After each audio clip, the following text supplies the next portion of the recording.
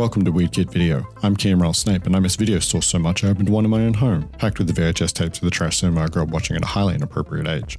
Every week I force my co-hosts Kira Jade Opitz and Brendan McDonald to sit through a movie for us to discuss. So come on in, have a look around and sign up for a membership. This is Weird Kid Video.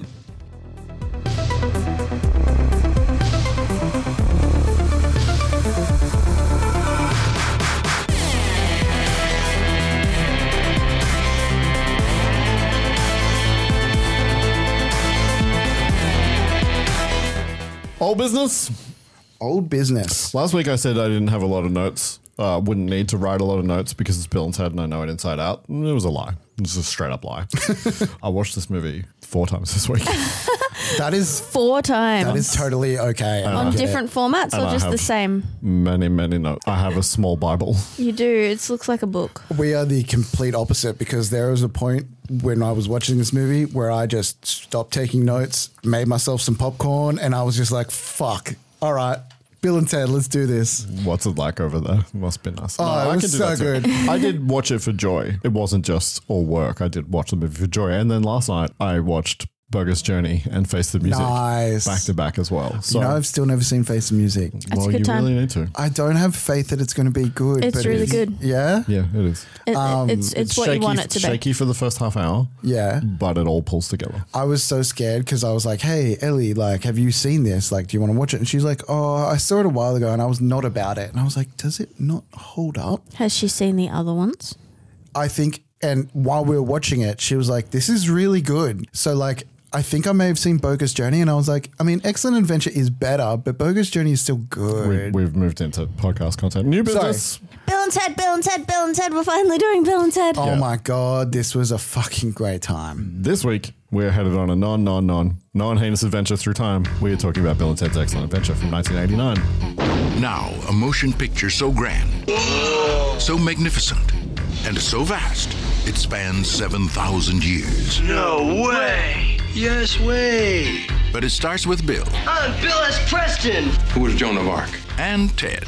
Noah's wife? We're in danger of flunking most heinously tomorrow. A force from the future. Can we go anywhere we want at any time? You can do anything you want. Is putting history at their fingertips. Let's reach out and touch someone. They're traveling through time. How's it going, Royal Ugly Dudes? Put them in the Iron Maiden. Excellent! Execute them. Bogus. How's it going, dude? Spectre, stay au l'air. And they're making a big impression. Historical babes. Now they're home.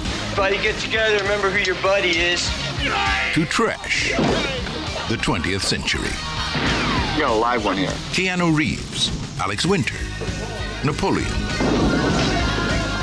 We're from history. Billy the Kid. Oh my God. Joan of Arc. Sigmund Freud. Tell me about your mother. You a musician? Beethoven. Genghis Khan! Abraham Lincoln. Party on, dudes! Socrates. George Carlin. We're history. If you guys are really us, what number are we thinking of? 69, dudes! Bill and Ted's Excellent! Excellent! Excellent Adventure. Party on, dude. Yay! The best. Keanu. I honestly thought this was 90, not 89. We'll talk about that. Oh, okay. So, directed by Stephen Herrick, Bill and Ted was his second film. What was the first? Directed and co-wrote Critters in 1986, which is a good time. It's like Gremlins, but they're real mean. Yeah, I've heard of Critters. Critters is good. Critters is good fun. Critters 2 and Critters 3 are also good fun. There is more modern Critters movies, and Is it on the list? Yeah, absolutely. I've seen that tape floating around Instagram a lot. His film after Bill and Ted was Don't Tell Mom the Babysitter's Dead. Oh, really? Oh, shit. I love that movie. Yeah, that was like my family movie for ages. Followed by The Mighty Ducks. Holy. Yes, the director of Bill and This dude Ted has directed bangers. The Mighty Ducks. And yet I wouldn't have recognized his name. Nah, neither. The 90s heartthrob version of The Three Musketeers Okay. Wait. with Keith Sutherland, Chris O'Donnell, Oh, I thought you were Oliver about to say Platt, the one with and Leo. no, that's from the late 90s, and that's the Man in the Iron Mask, and yeah. he doesn't play one of the Musketeers. and I've forgotten who the fourth person in that movie is. Chris O'Donnell, Keith Sutherland, Oliver Platt, and Jeremy Irons.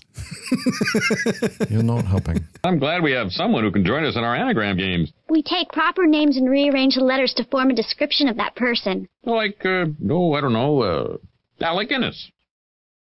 Genuine class. Oh, very good. All right, Lisa.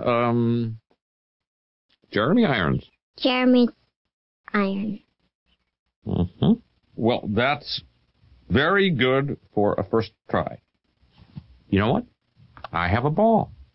Perhaps you'd like to bounce it. Three Musketeers and obviously Mighty Ducks were both for Disney. He then just moved into like family-friendly Disney pictures and nothing, and broad comedies, nothing that we'd really talk about, but he's still directing stuff. He's still working around. Yeah, so. And he didn't have anything to do with Bogus Journey? No, he did not like the script for Bogus Journey. Huh. His response was that it was like a parody of a movie that's already a parody. Fuck, I wish I watched Bogus Journey this week as well. I have strong feelings about Bogus Journey. Yeah. It's okay. We'll do another podcast about it. Nice. Written by Ed Solomon and Chris Matheson. They have written all three Bill and Ted movies together. Nice. Are they the Bill and Ted? They are, kind of. Okay. Movies together, but nothing else that we would talk about. Matheson alone and with other writers has also written a bunch of movies, but again, nothing we would talk about. Ed Solomon, on the other hand, is one of the credited writers, and he kind of disowns ever having worked on it.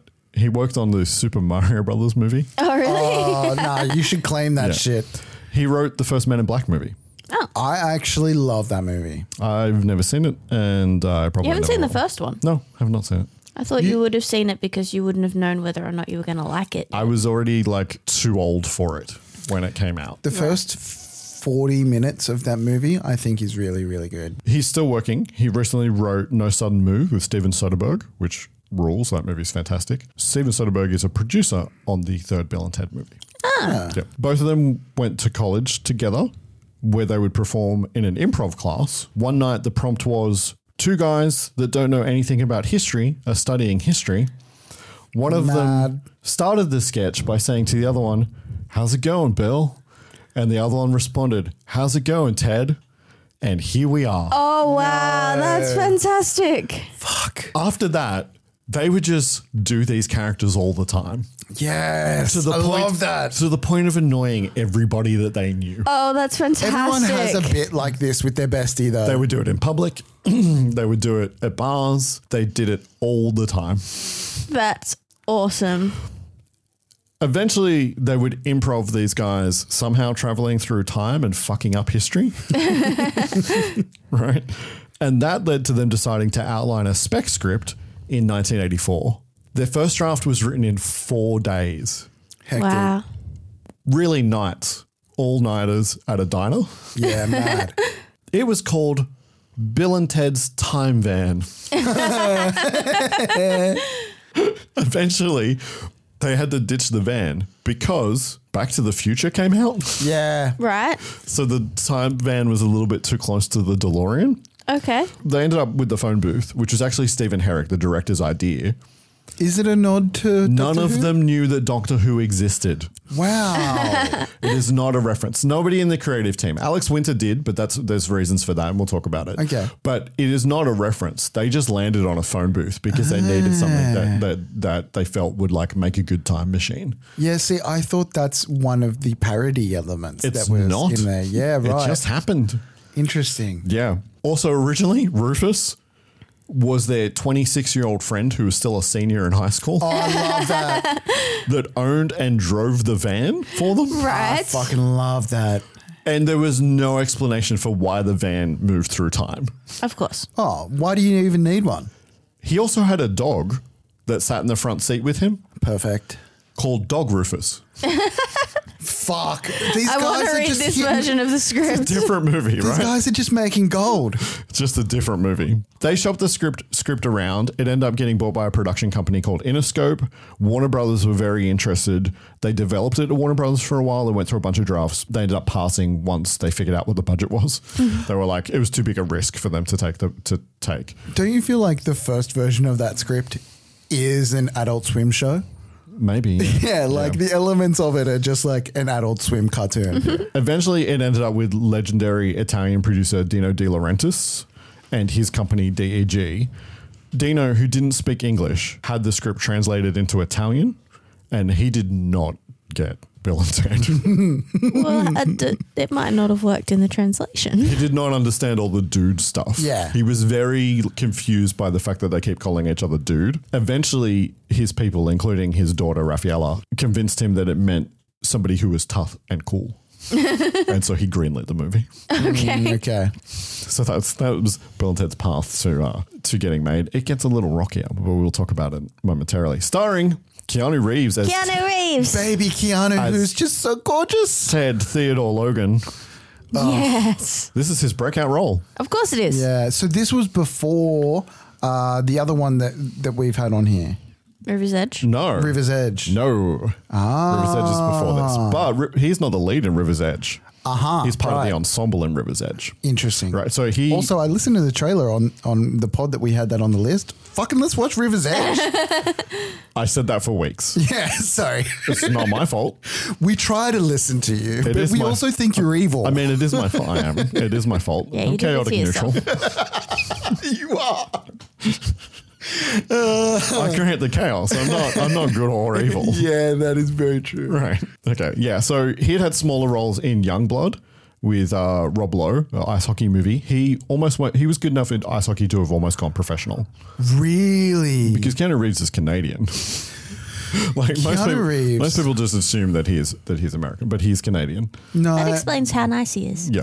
he's just a spectacular man. Are we going to have a section on how of a spectacular man he is? Well, so this morning somebody sent me a link to a Reddit AMA that he did. It was so wholesome, it's disgusting. He's just Such a so good time. perfect. Youngblood, River's Edge, before starting to shine in leading roles. Movie called The Night Before, Permanent Record, which is a good movie. The Prince of Pennsylvania with Fred Ward from Tremors. Never heard that. And Amy Madigan, McCoy from Streets of Fire. Hey. And I have seen that movie, but it was erased from my brain until I was doing research for this and saw the cover and was like, holy shit, that movie exists. Good. So, On the list? Well, it has to be now. Yeah, because for sure. I It's don't got remember. so many characters from I the just pod. remember the cover. The cover is very Fresh Prince of Bel-Air, but like years before Fresh Prince of Bel-Air.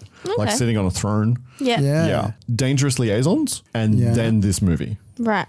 Wow. So, Wow. yeah. The amount of films he did before he broke out. Yeah. How old is he in this? He's in his very early 20s.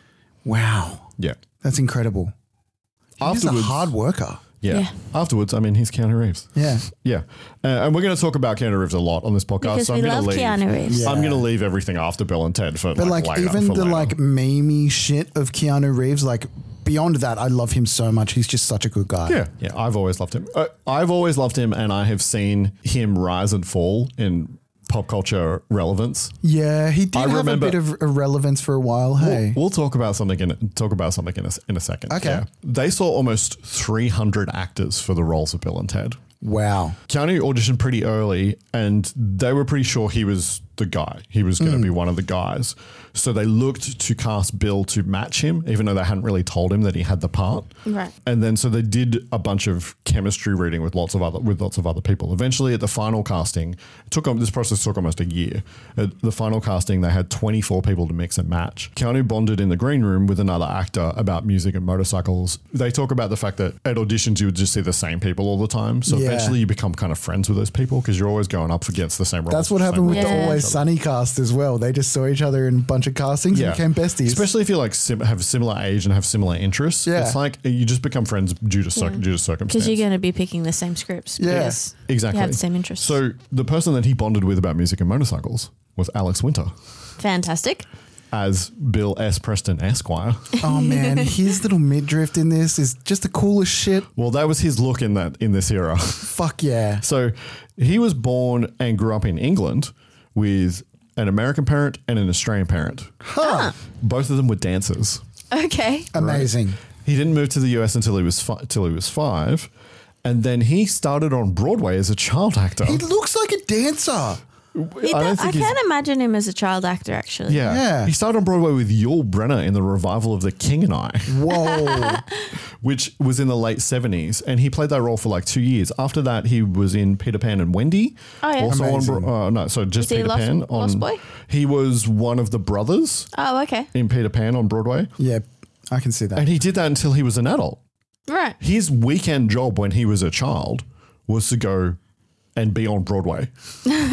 Such a strange existence. Yeah. Such a very strange. He has a really interesting life. When he was finally an adult, he decided to go to art school, and then later he went to film school at NYU. He dropped out and started directing music videos. Okay. He directed a bunch of early Red Hot Chili Peppers clips, Mad. right?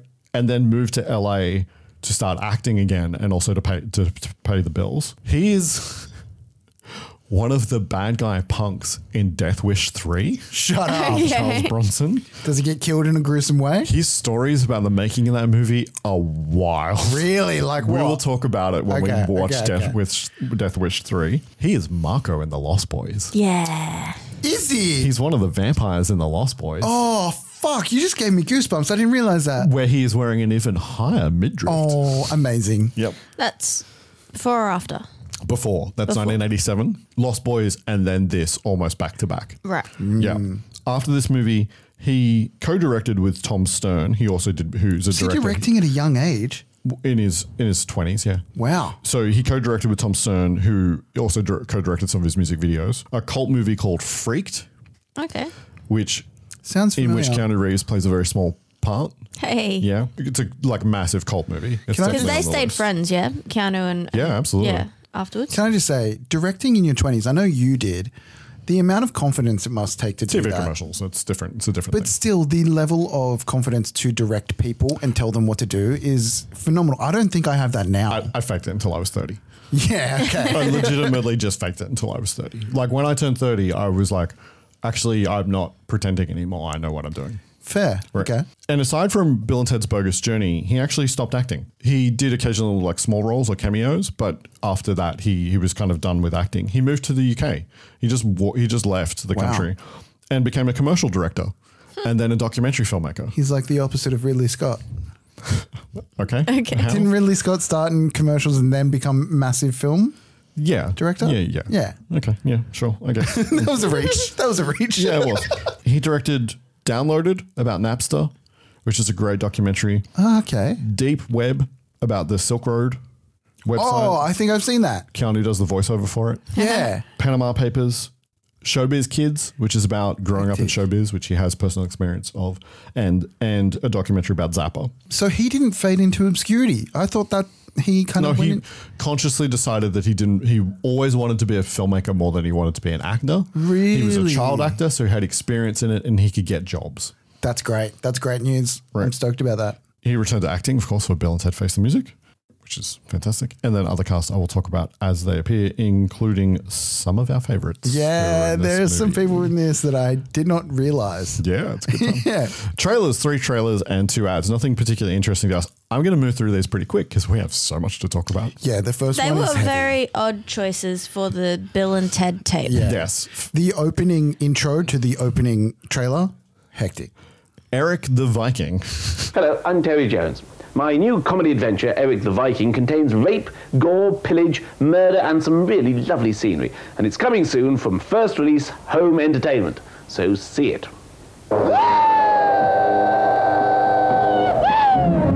Now, an epic adventure of war and peace. Eric the Viking. Oh, scary, scary. Don't we look mean? What is going on? A story of life and death. Throw down your weapons or we kill the children. Well, now we'll kill the children anyway. Love and hate. Have you done this sort of thing before? Me, of course, I've been looting and pillaging up and down the coast. Conquest and courage. There's another way! Who gets killed? We'll be dangerous. A bold voyage. Don't forget to wash. You know, all over. Doesn't matter where you sit. Yes, it does. We could be as safe for months. You there, and you there. Now you got all the big ones on one side. To brave the open sea. It's the dragon of the North Sea!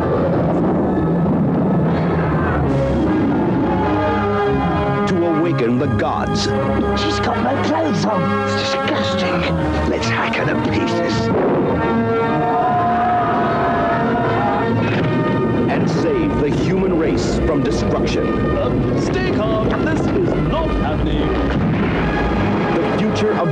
rests on one man.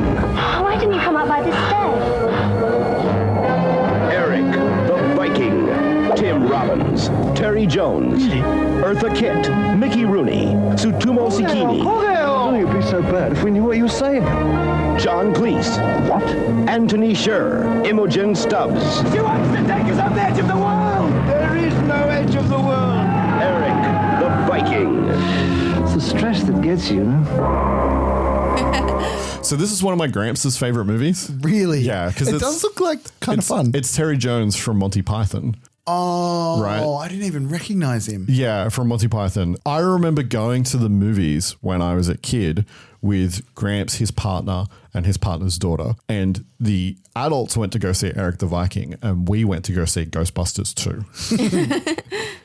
So this movie holds kind of like a special place in my heart. It is really funny in places and really dull in others. Oh, really? It's one of those. It has some like jokes that I think about all the time that live in my head. But it's also every time I rewatch it, more of it is like less interesting than I remember it being. Have you made me watch this movie? We have started this movie and we never made it through. Right, because some of it's felt not a bit your sense not, of humor. not my sense of humor at all. Is it kind of like they had more fun writing it than like is on the actual movie? Something like that. Yeah. Yeah.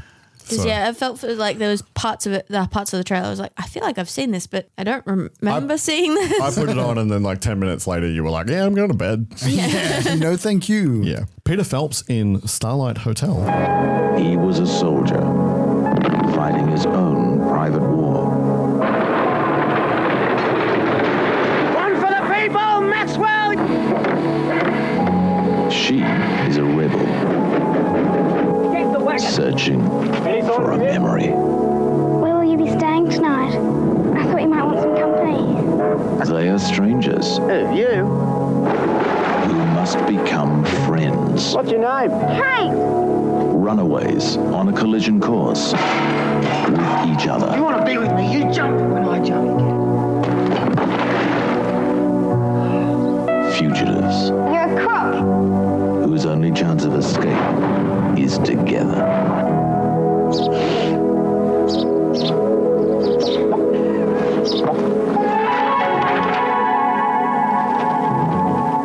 But they're traveling on a dangerous road in a lawless age. What's he doing with a kid? Hostage? And to keep one step ahead, they'll need friends. That guy dies. You'll hang. There's a sighting an hour ago. All the luck they can get. There they are. Get up. And an outrageous plan. I'm going to lose my sunshine for giving a thieving bailiff what he deserved. Instead of a little bit of a powder, this time I used a whole bag full. Leave us alone! Peter Phelps, Greer Robson, Marshall Napier. Starlight Hotel. Together, they might just make it. We love our fugitive stories, don't we? Well, we do. This is a movie from New Zealand. This is an Australian film. Oh, really? Yeah. Huh. So it's two outcasts on the run during the Depression in New Zealand. Are you kidding? The accent sounded Australian. And I'm sure the main actor is Peter Australian. Phelps is Australian, but it's a New Zealand movie. It was shot in New Zealand. It's set in New Zealand during the Depression. Wow. Yep. There you go. There you go. Driving Miss Daisy. My mother's a little high-strung. The fact is, you'd be working for me. Well, she can say anything she likes, but she can't fire you. I wouldn't be in your shoes if the sweet Lord Jesus come down and asked me himself. I don't need you. I don't want you. And I don't like you saying I'm rich. What are you doing? I'm trying to drive you to the stove. You're speeding, I can see it. We're only doing about 19 miles an hour. I like to go under the speed limit. But the speed limit's 35, yeah. Nothing came easy. Morning, Miss Daisy. You leave my flower bed alone. They didn't connect. I just love a house and pictures, Miss Daisy. I don't want you nosing through my things. They couldn't agree. You took the wrong turn at Opelika. Well, now, you took it with me, Miss Daisy. And you got the map. They wouldn't give in. Well, I'll help you to the door. Thank you, Hope. I can help myself. Now, ain't just some back of the neck you look at while you going wherever you got to go. I'm a man. But from place to place. I ever tell you about the first time I leave the state of Georgia? When was that? A few minutes back. From season to season. It's not a Christmas present. Oh, no. Well, go on, open it up. Well, look at that. Ain't nobody never given me that book before, Miss Daisy. For 25 years, they shared each other's lives. You ought not to be driving anything the way you see. How you know how I can see less than you can look out my eyes. And touched each other's hearts. Hulk? Yes. You're my best friend. Morgan Freeman, Jessica Tandy, Dan Aykroyd, driving Miss Daisy. Did you have the air condition checked? I told you to have the air condition checked. I don't know what for. You don't never allow me to turn it on. Hush up. Goodbye. Good luck. Good God. Again, why is this on the Bill and Ted tape? Because it's the biggest hit of the year. I so get they're that, but advertising I it to still everybody. feel like you should try to match the vibe. Lawrence of Arabia.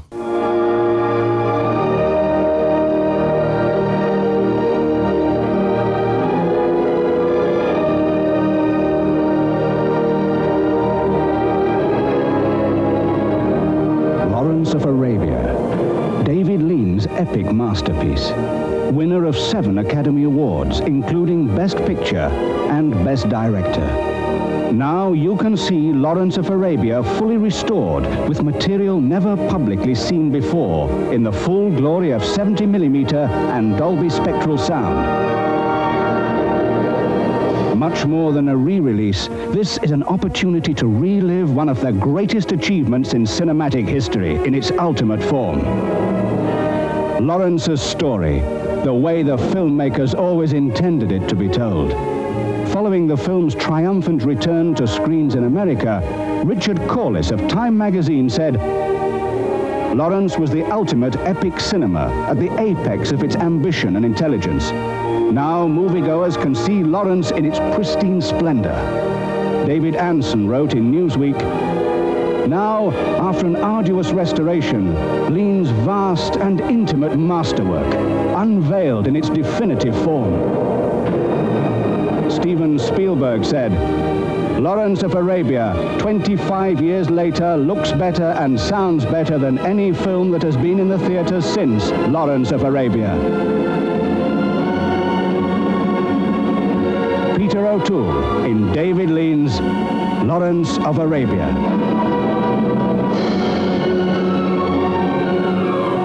It's the restored director's cut in 70mm. It's a trailer for the cinema re-release, and a trailer that only uses stills of the movie, which is very strange.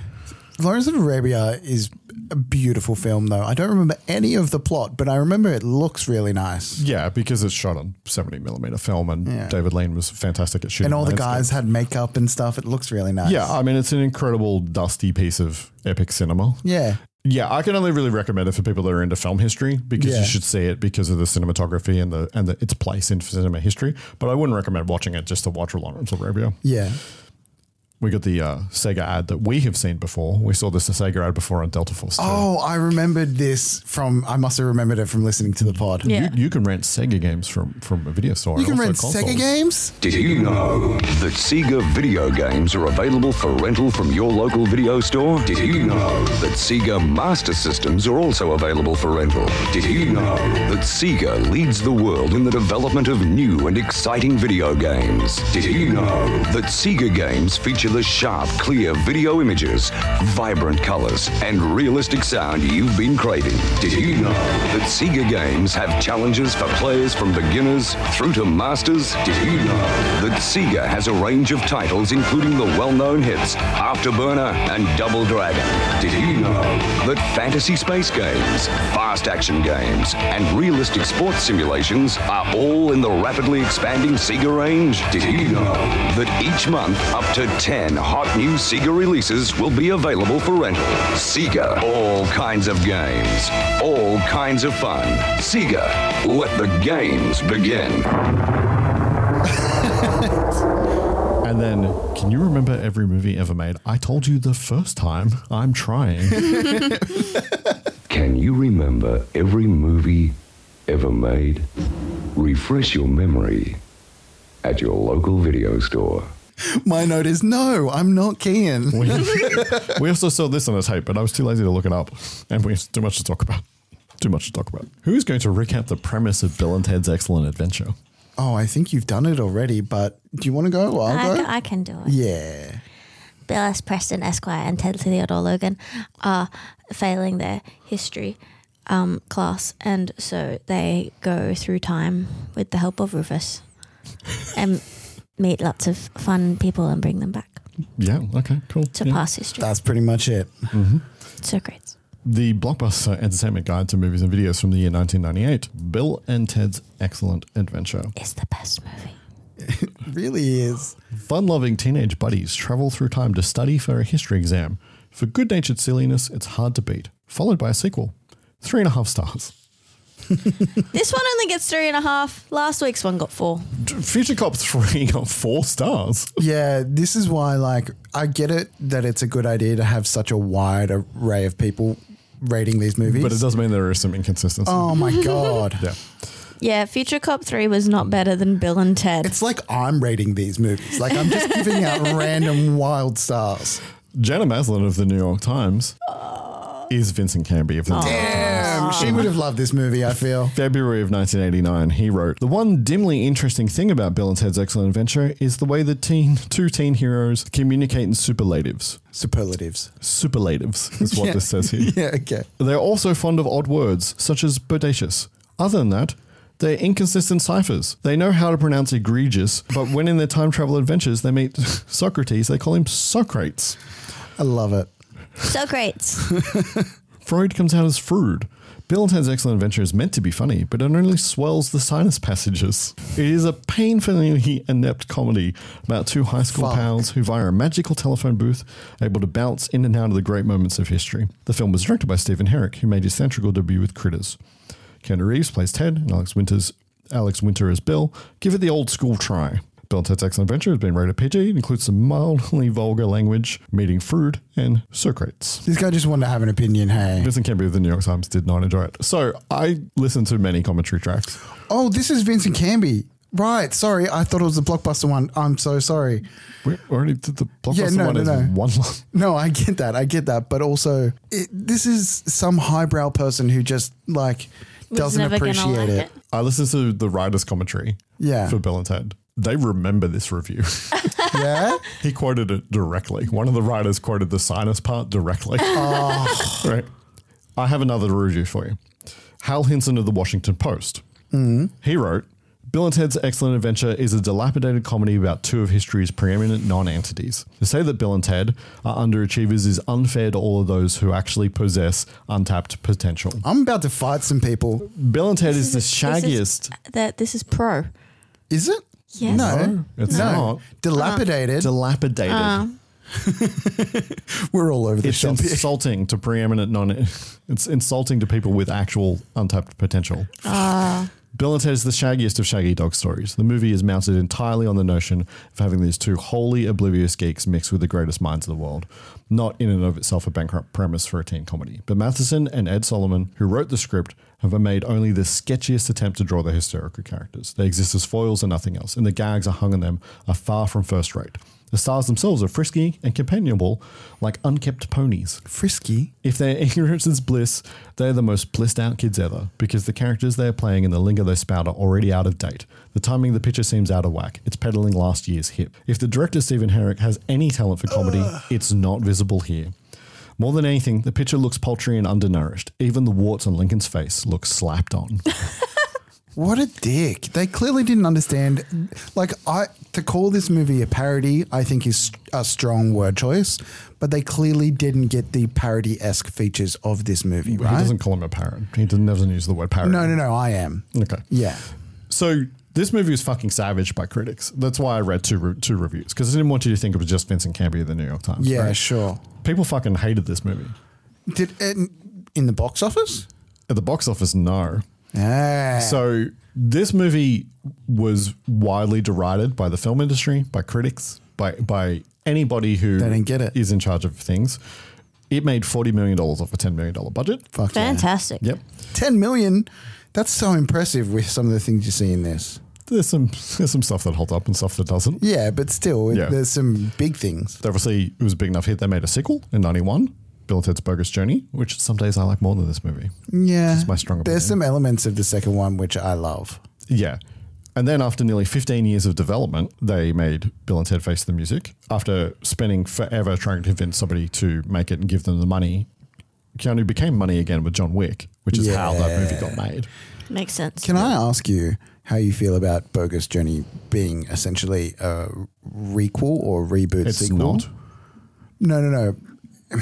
I'm essentially asking, like, you know how studios go for another cash grab by remaking a beloved movie? Well, it's not a remake. It's a completely different movie. That's one of the best things about Bogus Journey is that the concept is completely different. There's no time travel in Bogus Journey. So having not... Oh, yeah. There's no time. It's a completely different movie. They went out of their way to not remake the first movie. They go on a completely different type of Sorry, not adventure. Bogus Journey. Face the Music. Face the Music is not a cash grab of any kind. Okay. It is a passion project for Keanu Reeves, Alex Winter, Ed Solomon, and Tim Matheson. They spent 15 years trying to convince people to make the fucking movie. Really? I did not know that. I just said those words. Oh, I missed it. I'm sorry. What are you doing to me, man? You give me so many facts. Some just don't sink in. Yeah, like they worked their asses off to make that movie a reality. Like That's they awesome. tried to for years. The only reason it got made is because Keanu got hot again with John Wick because he could bank the movie. The movie had a built-in audience. Is John Wick really when he got hot again? Yes. Wow. He was stone cold through the Really? 2000s. He hadn't made a hit movie for like 10 years, man. That's so funny. Yeah. Yeah, he was in a bunch of like romantic comedies and like Romantic comedies and Constantine was a massive flop and still a good movie. I love that movie, but he was not he had faded into like internet memes and slight obscurity. He was not big. He was not big again. John Wick turned him back into a fucking superstar. Wow. I never really saw it that way. Because John Wick here's the thing about John Wick. John Wick is a low budget movie for an action movie. They had no money to make it. Again, it's a passion project where he's working with people that he loves to do something different. That movie was a sleeper hit. That movie came out of fucking nowhere. Nobody That's such a expected that clean movie, man. to be a hit. And now the fourth one's about to come out. Yeah. They're fucking massive. Yeah. Yeah. So he got Bill and Ted Face the Music made. So he was in obscurity, like to the point where he wasn't making money. He made fucking 47 Ronin, which was a big budget, massive true. flop. There's Constantine. He had not had a big hit movie Since like Speed?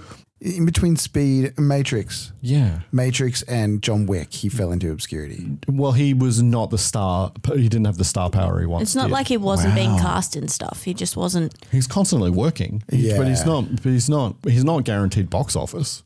Interesting. That's so funny. Okay, yeah, sorry. I'm sorry to derail us. It's just, that's how I never thought of him that way. Yeah. The weekend it opened in the US, it was third behind Joe Dante's The Burbs. That opened the exact same weekend. Strangely enough, Corey Feldman in that movie is playing a kind of Bill and Ted type. Interesting. Yeah. Second was Rain Man in its 10th week. Wow. It would play Bill and Ted, that is, in the top 10 for 8 weeks. That's pretty good. Yeah. That's pretty good, holding its place in the top 5 for 7 of those weeks and getting as high as number 2. Nice. So I think it built word of mouth. Rain Man was number 1. It took over the Corey Feldman one. No, it was on its way down because it hung around for a long time as well because it was a massive hit and then The Burbs took number 1 from it. This is the perfect example of the critics. This is like a Rotten Tomato score, you know, where like the critics have one score and the people have another. Rotten Tomatoes is a tool that people use for culture wars, so I would not use Rotten Tomatoes scores for anything. Just in this example to tell you what I'm trying to say. I would say that the reason that it was savaged by critics is because it wasn't aimed at them and they didn't understand it. This movie typecast Keanu. Yeah. It typecast him into people thinking that he was as dumb as Ted forever.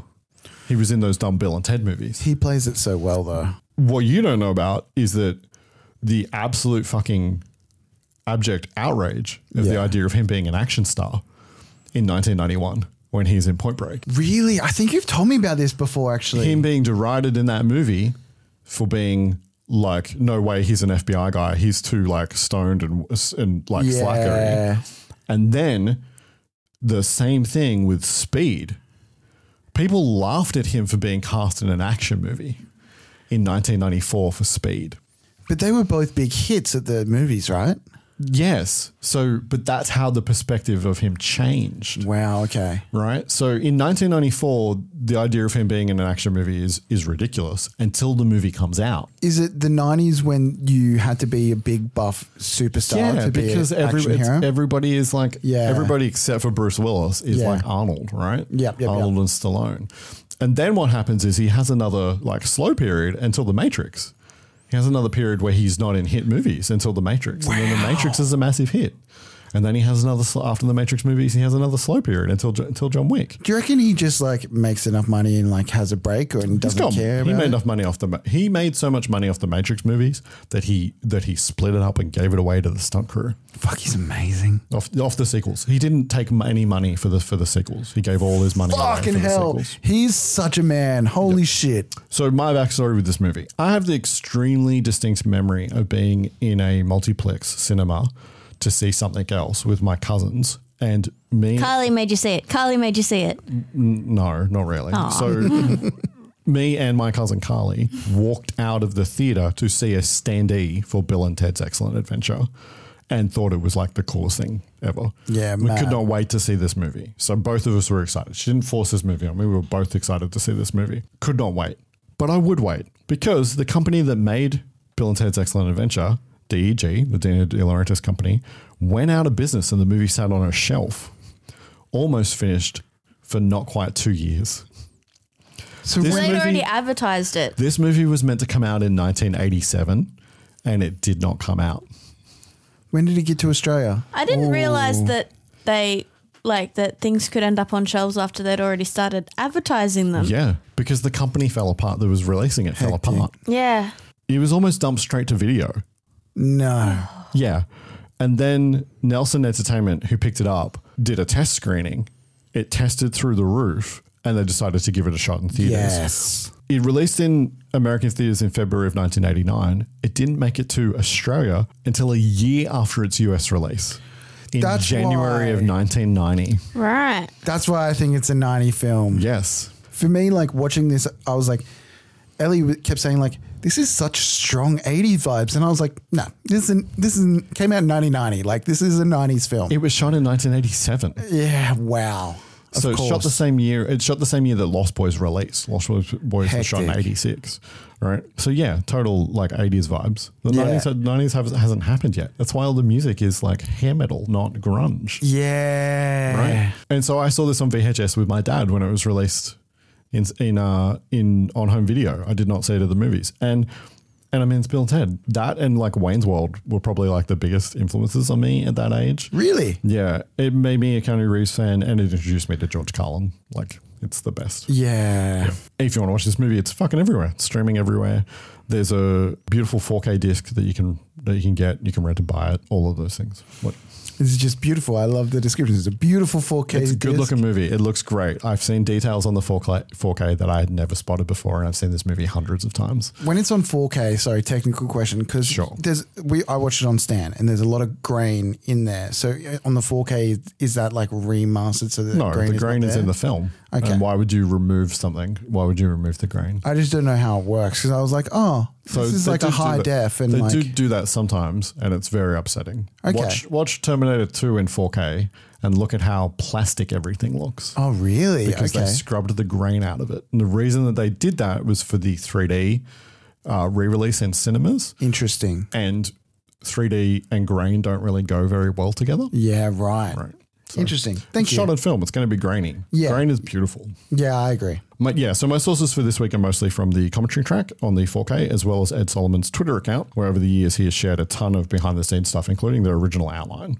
I've seen screenshots of the original outline and read it. It's great. Also, many years ago, I was a Kickstarter funder on Alex Winter's Silk Road documentary. Yeah. And my perk was an autographed copy of his personal Bill and Ted production script. And it is very different from the final movie. Oh my God. Oh my God. Hectic. It's even got your name on it. Amazing. Be excellent. So that is my Bill and Ted production script. Oh my God. It should be framed. I will talk about the massive changes that they made as we talk through the movie. Is this the one that he would like sit in his chair in between takes and read? I guess so, yeah. Hectic. So it is the sixth draft from November 24 of 1986, and it was revised on December 10, 1986. So, but this is the draft they went into production with. Amazing. Right? And as I said, it's very different. Would he have many of those? He might do. He also later on added as like a stretch goal, if you gave him more money, the script for Bogus Journey. And I regret so hard that I did not do that. But I did not do that. So let us talk our way through Bill and Ted's Excellent Adventure. I feel bad that you have his script. Give it back, Kian. It's a copy. It's not his original. Man, Jesus Christ. It's a photocopy. He sent out fucking like probably 100 of these. All right. I'm concentrating. Weird energy on the How pod much today. money do you think he gave?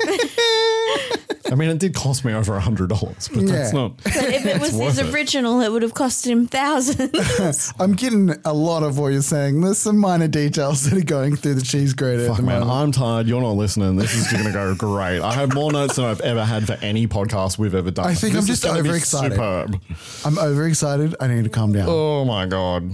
So yeah, let's talk our way through Bill and Ted's Excellent Adventure. Hell yeah. We open with Breakaway by the band Big Pig as the credits roll. This music is such a strong start. I'm going to talk about music as well. Because Yeah. music is really good in this movie. Yeah. And there's something strange about it that nobody really ever talks about. And we'll talk about it. And there's like just the shape moving through gives a real like sci-fi element to it. I can't describe it. Yeah, in a futuristic dome, we see an iris open and a large golden obelisk hexagonal thingy descend into I don't know what it's called. In the script, it's a black obelisk, so I don't even know what they called it, right? Descend into a space with a lot of clock motifs inlaid onto the floor.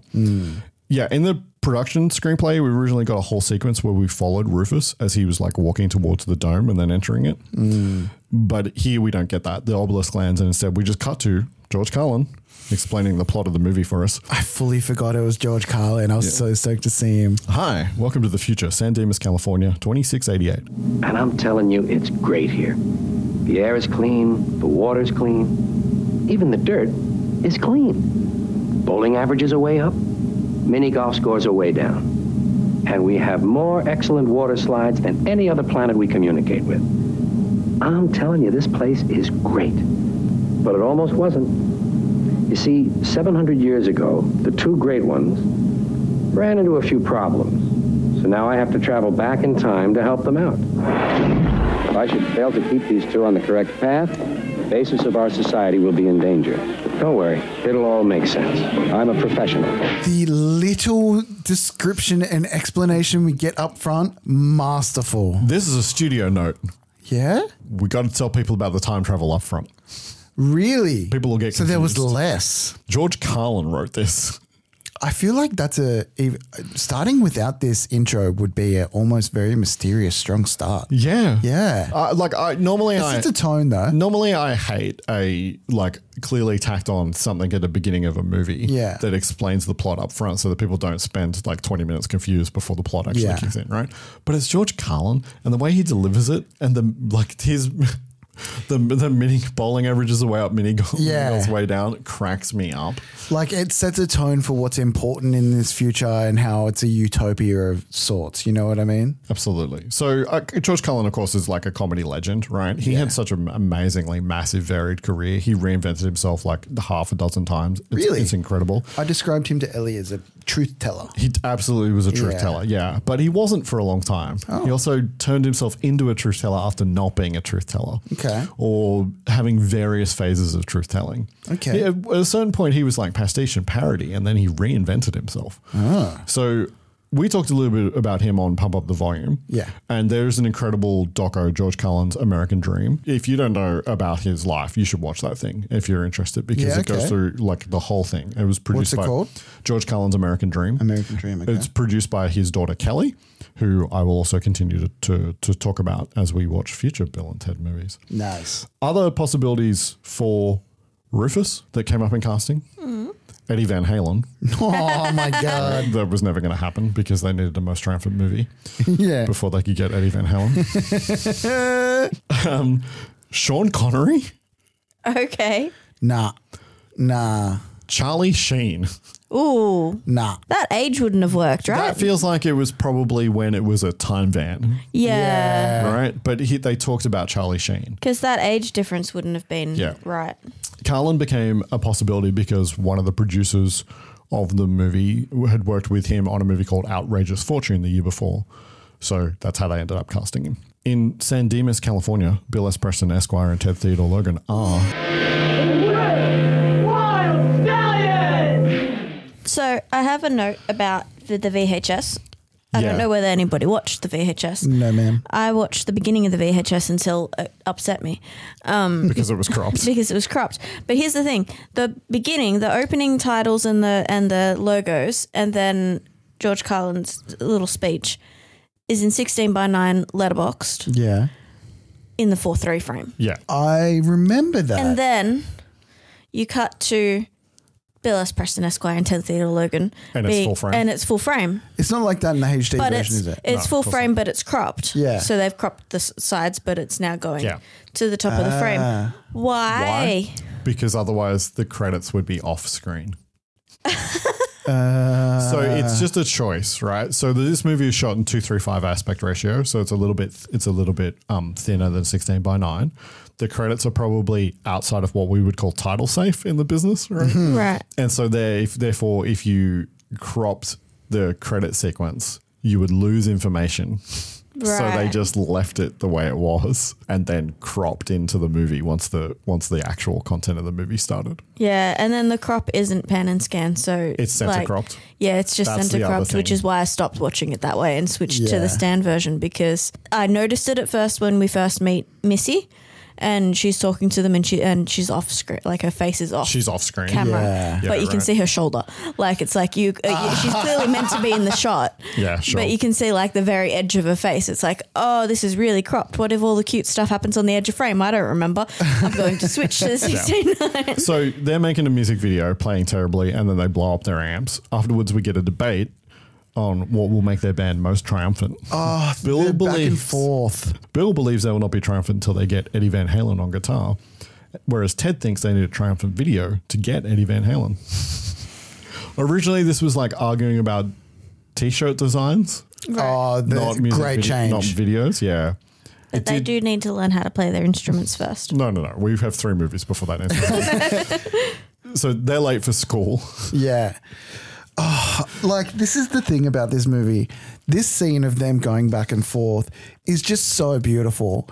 But like you either stop and make notes about every single word that's said or you just stop and enjoy it. I mean, that was part of that's the reason why I have an entire book worth of notes, right? Because Yeah. half of it is just quotes from the movie because I love every line of this movie. And then there's all the other stuff that I have learnt about this movie. So in the finished movie, we cut straight to history class. But originally in the screenplay, there's like 5 minutes of them traveling on a school bus. We didn't even get the garage scene. It was just them on a school bus playing air guitar and then debating about whether or not they needed T-shirts or whatever it was, right? That doesn't make sense with them not being able to play instruments though. Yeah. There's also a whole subplot with the popular kids who we see at the very end of the movie giving their presentations. Yeah. Right. Where Bill and Ted, they have names in the script. They have whole characters, right? Really? Where Bill and Ted are friendly to everybody and don't get that they're being insulted all the time. Right. There's a nice bit where Ted asks a popular girl, Buffy, to prom. Right. She says no. And then he asks her friend Jody, who says no. And then he asks both of them if either of them will go with Bill as they walk away from him laughing. He turns to Bill and asks, are there any combinations I may have missed? Which,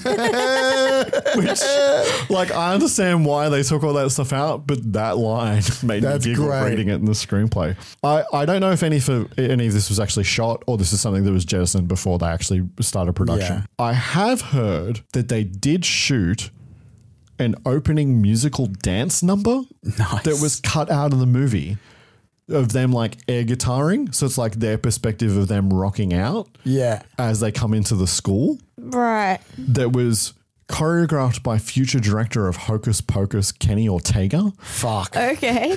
There's stills that exist of that sequence.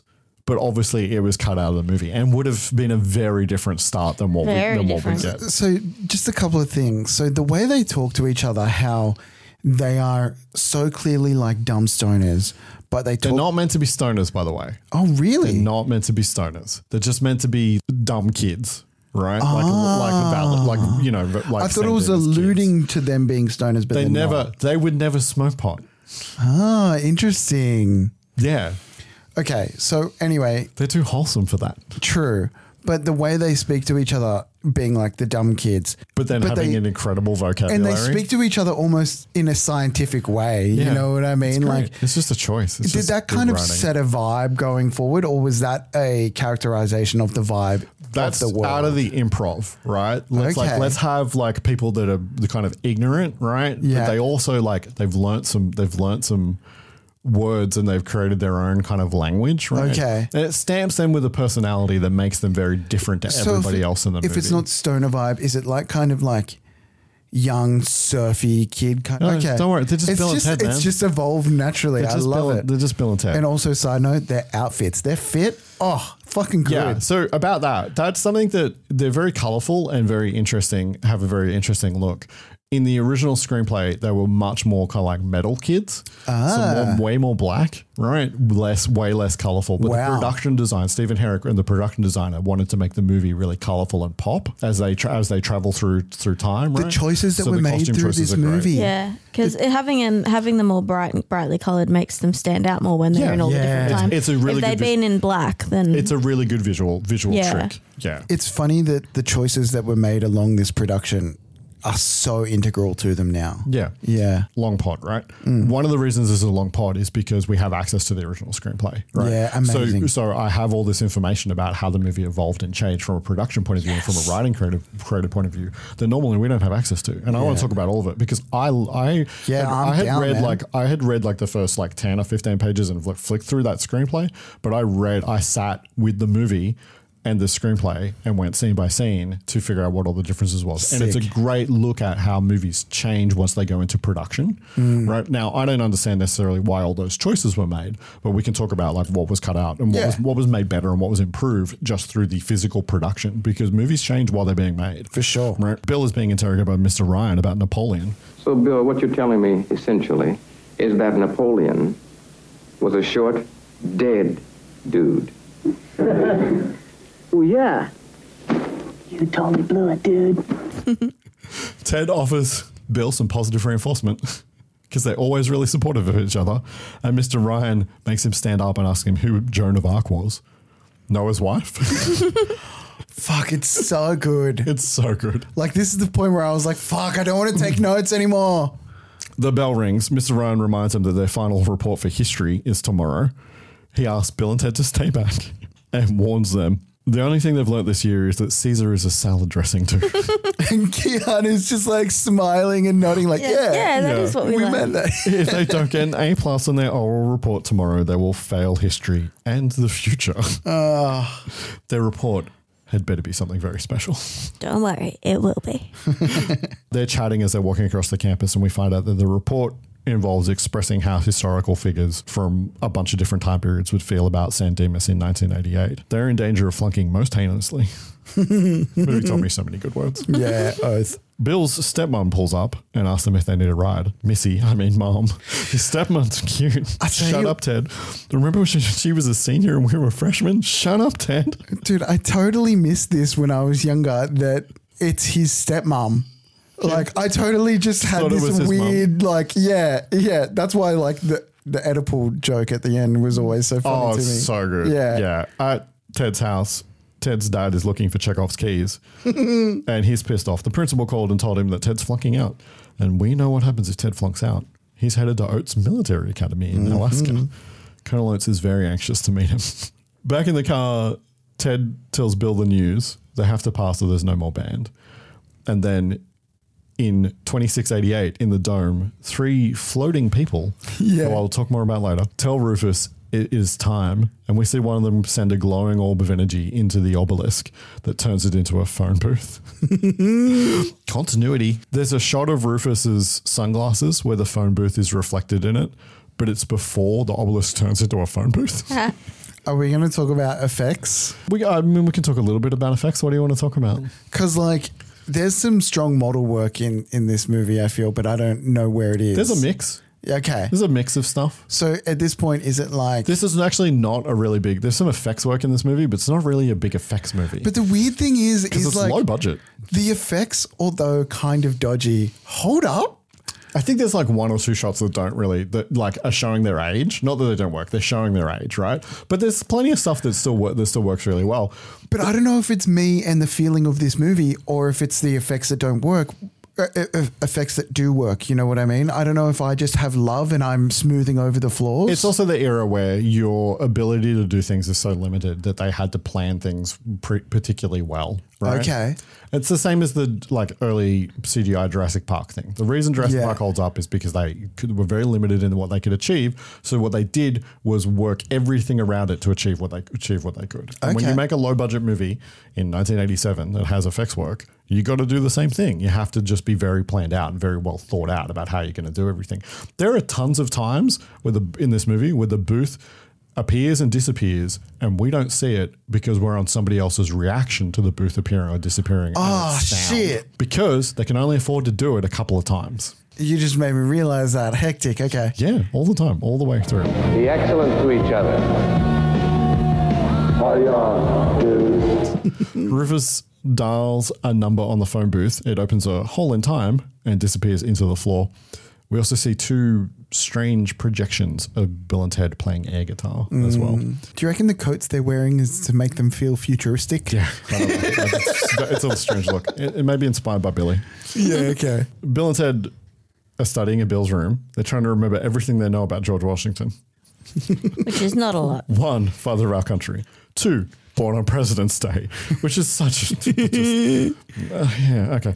3, the dollar bill guy. Ted. Had wooden teeth, chased Moby Dick. Wasn't that Ahab? That's Captain Ahab, dude. It's so good. So much fun. So much fun. And there's so much great detail in the room. There's like Godzilla toys and stuff. There's like a giant like mad ball with an eye that you could pull out and it would make noise. You know how I know that? Because I fucking owned one. Mad. Yeah. There was a visual feast in this room. It's so good. Ted remembers that George Washington is in the Disney Hall of Presidents. What did he say? Welcome to the Hall of Presidents.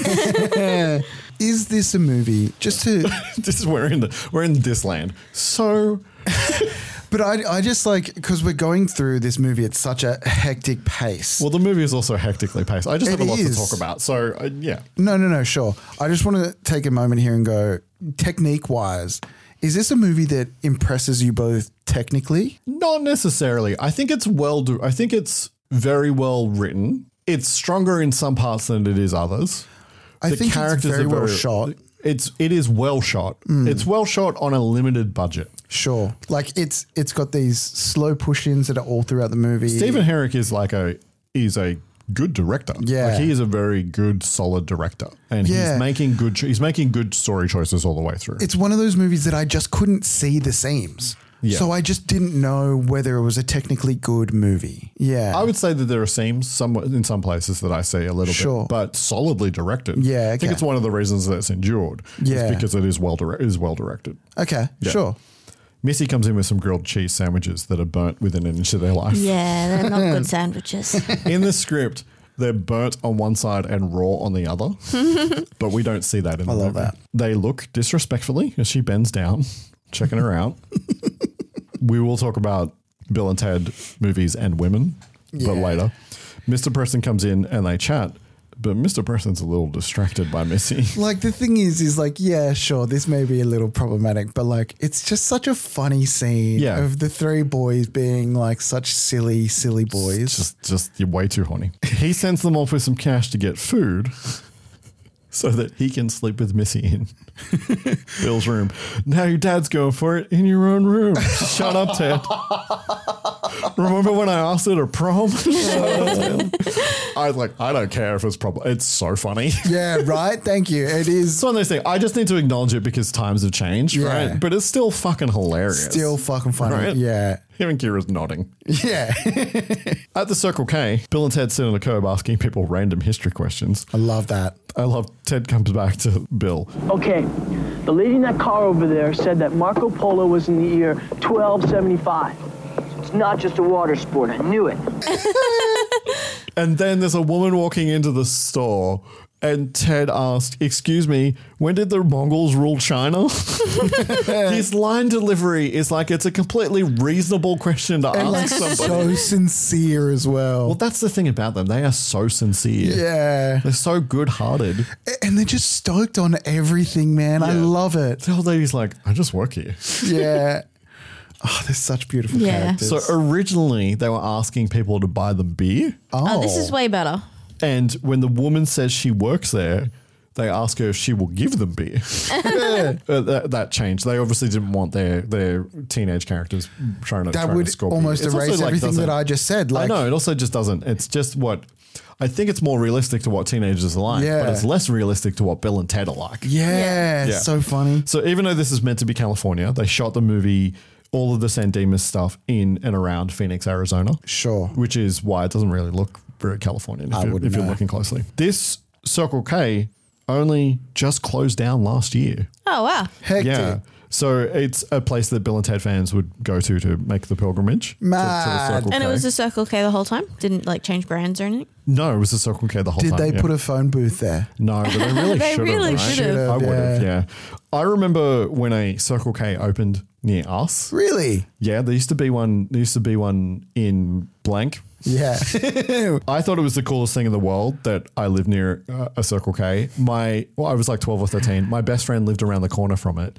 I would stay over at his house. We would walk down to the Circle K, get the Circle K equivalent of a Slurpee and a hot dog and sit on the curb and eat them like Bill and Ted. Hell yeah. Hell yeah. You're Just so wait cute. for that phone booth. Yep. And then as they're about to leave to try the Thrifty Mart, the wind kicks up, the sky clouds over suddenly, and then out of a tear in time drops the phone booth. Not bad. This is definitely some model effects, right? For most of the scenes, I am going to recap the scene and then I will talk about the production of the of the Trust scene, the format, Brady. Yeah. So, greetings, my excellent friends. So good. Lots of fun here. So the clouds, it's an optical composite over the sky of a reverse shot of milk being dropped into a water tank to create the clouds. That's so clever. That's It's a milk in a cloud tank. The phone landing is not a model. They just dropped the full-size phone booth from out of frame with a crane. In fact, when it hits the ground, you can see the slack of the cable flop onto the side of the phone booth. Hectic. They're just dropping it into frame. Mad. There's a stunt guy in there who takes like the bump of the landing. You can see him like braced to take the bump of the landing. That seems like such a high ask because I'm thinking it's coming from clouds. It's not. It's just out of frame. It's not a they very dropped tall it drop. from the heavens. Do you know when the Mongols ruled China? Rufus's response, perhaps we can ask them. He's here to help them with their history report. Another phone booth drops in. Yes. Strange things are afoot at the Circle K. Oh, I love the Quote that line dialogue. all the time. Yep. Bill, what? Strange things are afoot at the Circle K. Scripted as strange things are afoot at the 7-Eleven. 7-Eleven would not let them shoot in front of a 7-Eleven. And they regretted that choice. I definitely feel like you pull out the strange things are afoot in D&D all the time. Strange too. things. Yeah, totally. Yeah. Other Bill and Ted band out of the booth, and this is just fucking magical. They're so stoked on time travel. Other Bill and Ted tell them that they're going to have the most excellent adventure in history. They know how Bill and Ted feel. They didn't believe themselves when they were themselves. Wait, if it's really us, what number are you thinking of? 69, dudes. As a child, I had no idea this was such a nice number.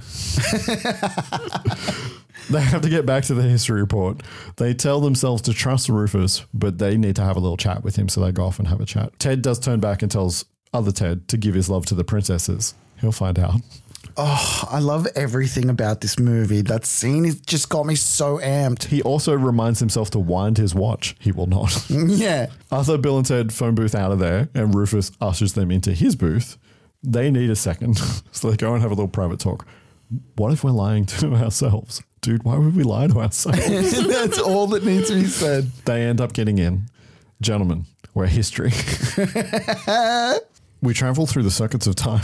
This is very early CGI. Yeah? Very early CGI. All right. Yeah. It's the kind of effects that like it's like okay, how to phrase this?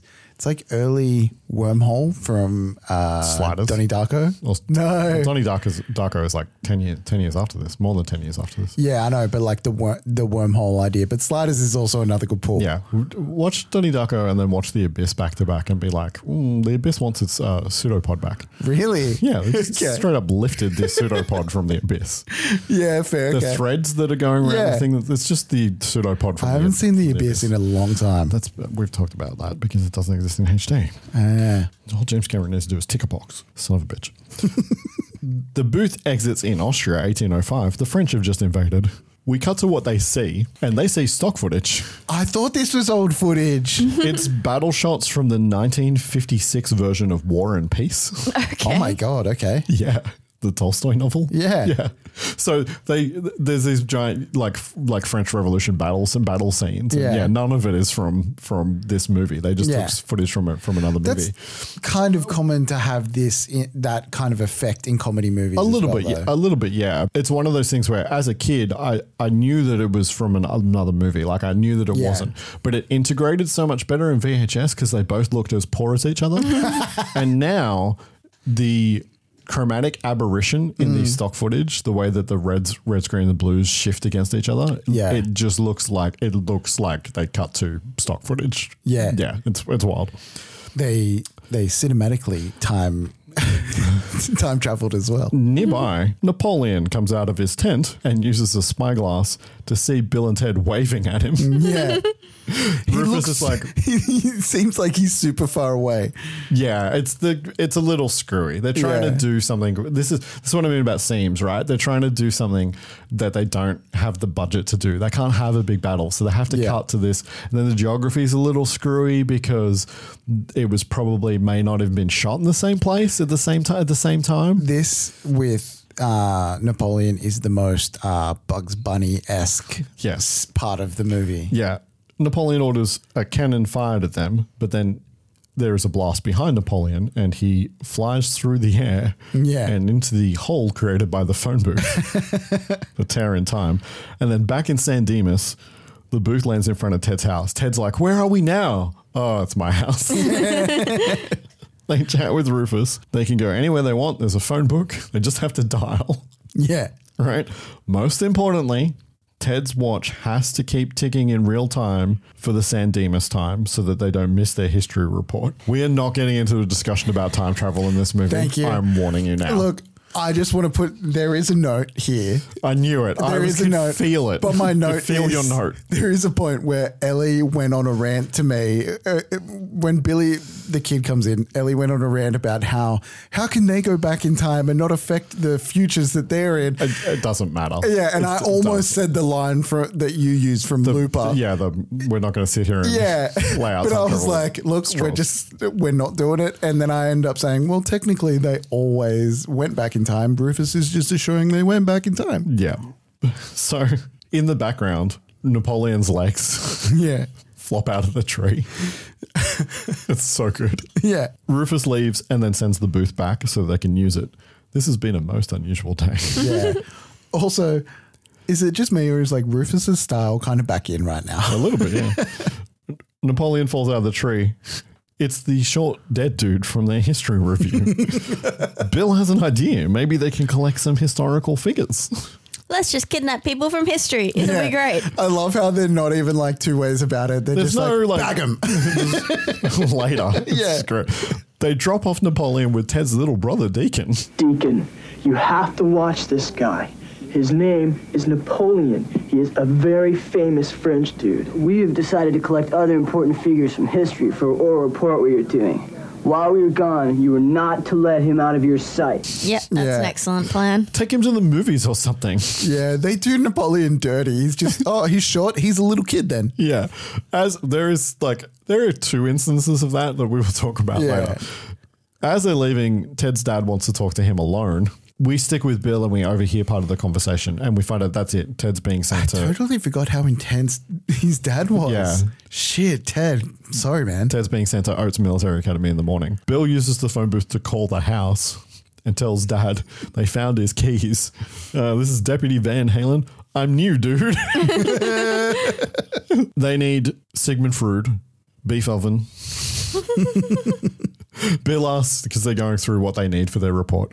Bill asks if they need one for Western movement in America in the 19th century. Yeah. Well, let's reach out and touch somebody. New Mexico, 1879. The booth lands between two outhouses. Yeah. Which is just... brilliant. Again, just storytelling choices. That's not something that's in the screenplay. That's just the director like making a choice, right? Yeah. That's a good time. How's it going, Old West dude? I love that. This is like the perfect example of an adventure movie. Yeah. You know what I mean? It's like, they barely are in one spot for very long, but it's just such a good ride. Yeah. They head into the saloon and order 2 beers. They didn't even card us. We're going to have to remember this place. Which in the original screenplay ties back to them trying to buy beer. At the front of the 7-Eleven. Yeah. Billy the Kid enters. He's my favorite. With a gunshot. He is the best. He's the greatest. He needs 2 men. Who's with him? We're with you, Billy the Kid. Billy comes over to them. Here's the deal. What I win, I keep. What you win, I keep. Sounds good, Mr. the Kid. Billy the Kid's played by Dan Shaw. He's still working. He's still around. Really? This is the thing that he's kind of like most well known for, but he's just a working actor. A lot of the people that are like the historical figures, except for one in particular, are just like, he's kind of a working actor too. I think I know which one. Are just working actors. Yeah. So they play poker badly. Billy's dealing them good cards. Yeah. They do not have a poker face. No. Well, Bill tells Ted to have a poker face and then is like, dude, 3 aces. Yeah. Bill looks so cool with his little cigar in his mouth. Yeah. He's trying. Yeah. Another player accuses them of cheating and we get a classic saloon fight. It's funny because like, I feel like the way Billy enters the bar, he could have just like intimidated the guys they're playing poker with. But we've got to have a saloon fight. We're in the Old West. Down for it. we even get a bar slide. Yeah. Which we'll talk about in a second. Bill and Ted keep out of it. They're just like sitting at this chaos and they're still just sitting in their chairs. Yeah. Until 4 guys kind of surround them. They tell them that they're totally weak. Yes. We are totally weak. And they offer them free passes to Waterloops, home of excellent water slides. The tall cowboy that is behind them is Dan Bradley, this movie's stunt coordinator. He would go on to become a famed second unit action director. I've mentioned him before on the podcast. He directed second unit on the like Bourne Identity movies. He's like known for he's known for like his car chases. Yeah. He's a car chase guy. He was Jason Voorhees in Friday the 13th Part 6 for a couple of days because he's the stunt guy that got fired from Jason Lives because his performance was terrible as Jason in the paintball scene. Yeah. So that's the only movie where 2 different people play Jason. Yep. And it's because Dan Bradley got fired. They get their heads rammed through a wall into How does Ted say through that wall? into a dressing room. Yeah. Where there's women getting dressed. I love that Billy pulls them out and then Ted tries to put his head back in.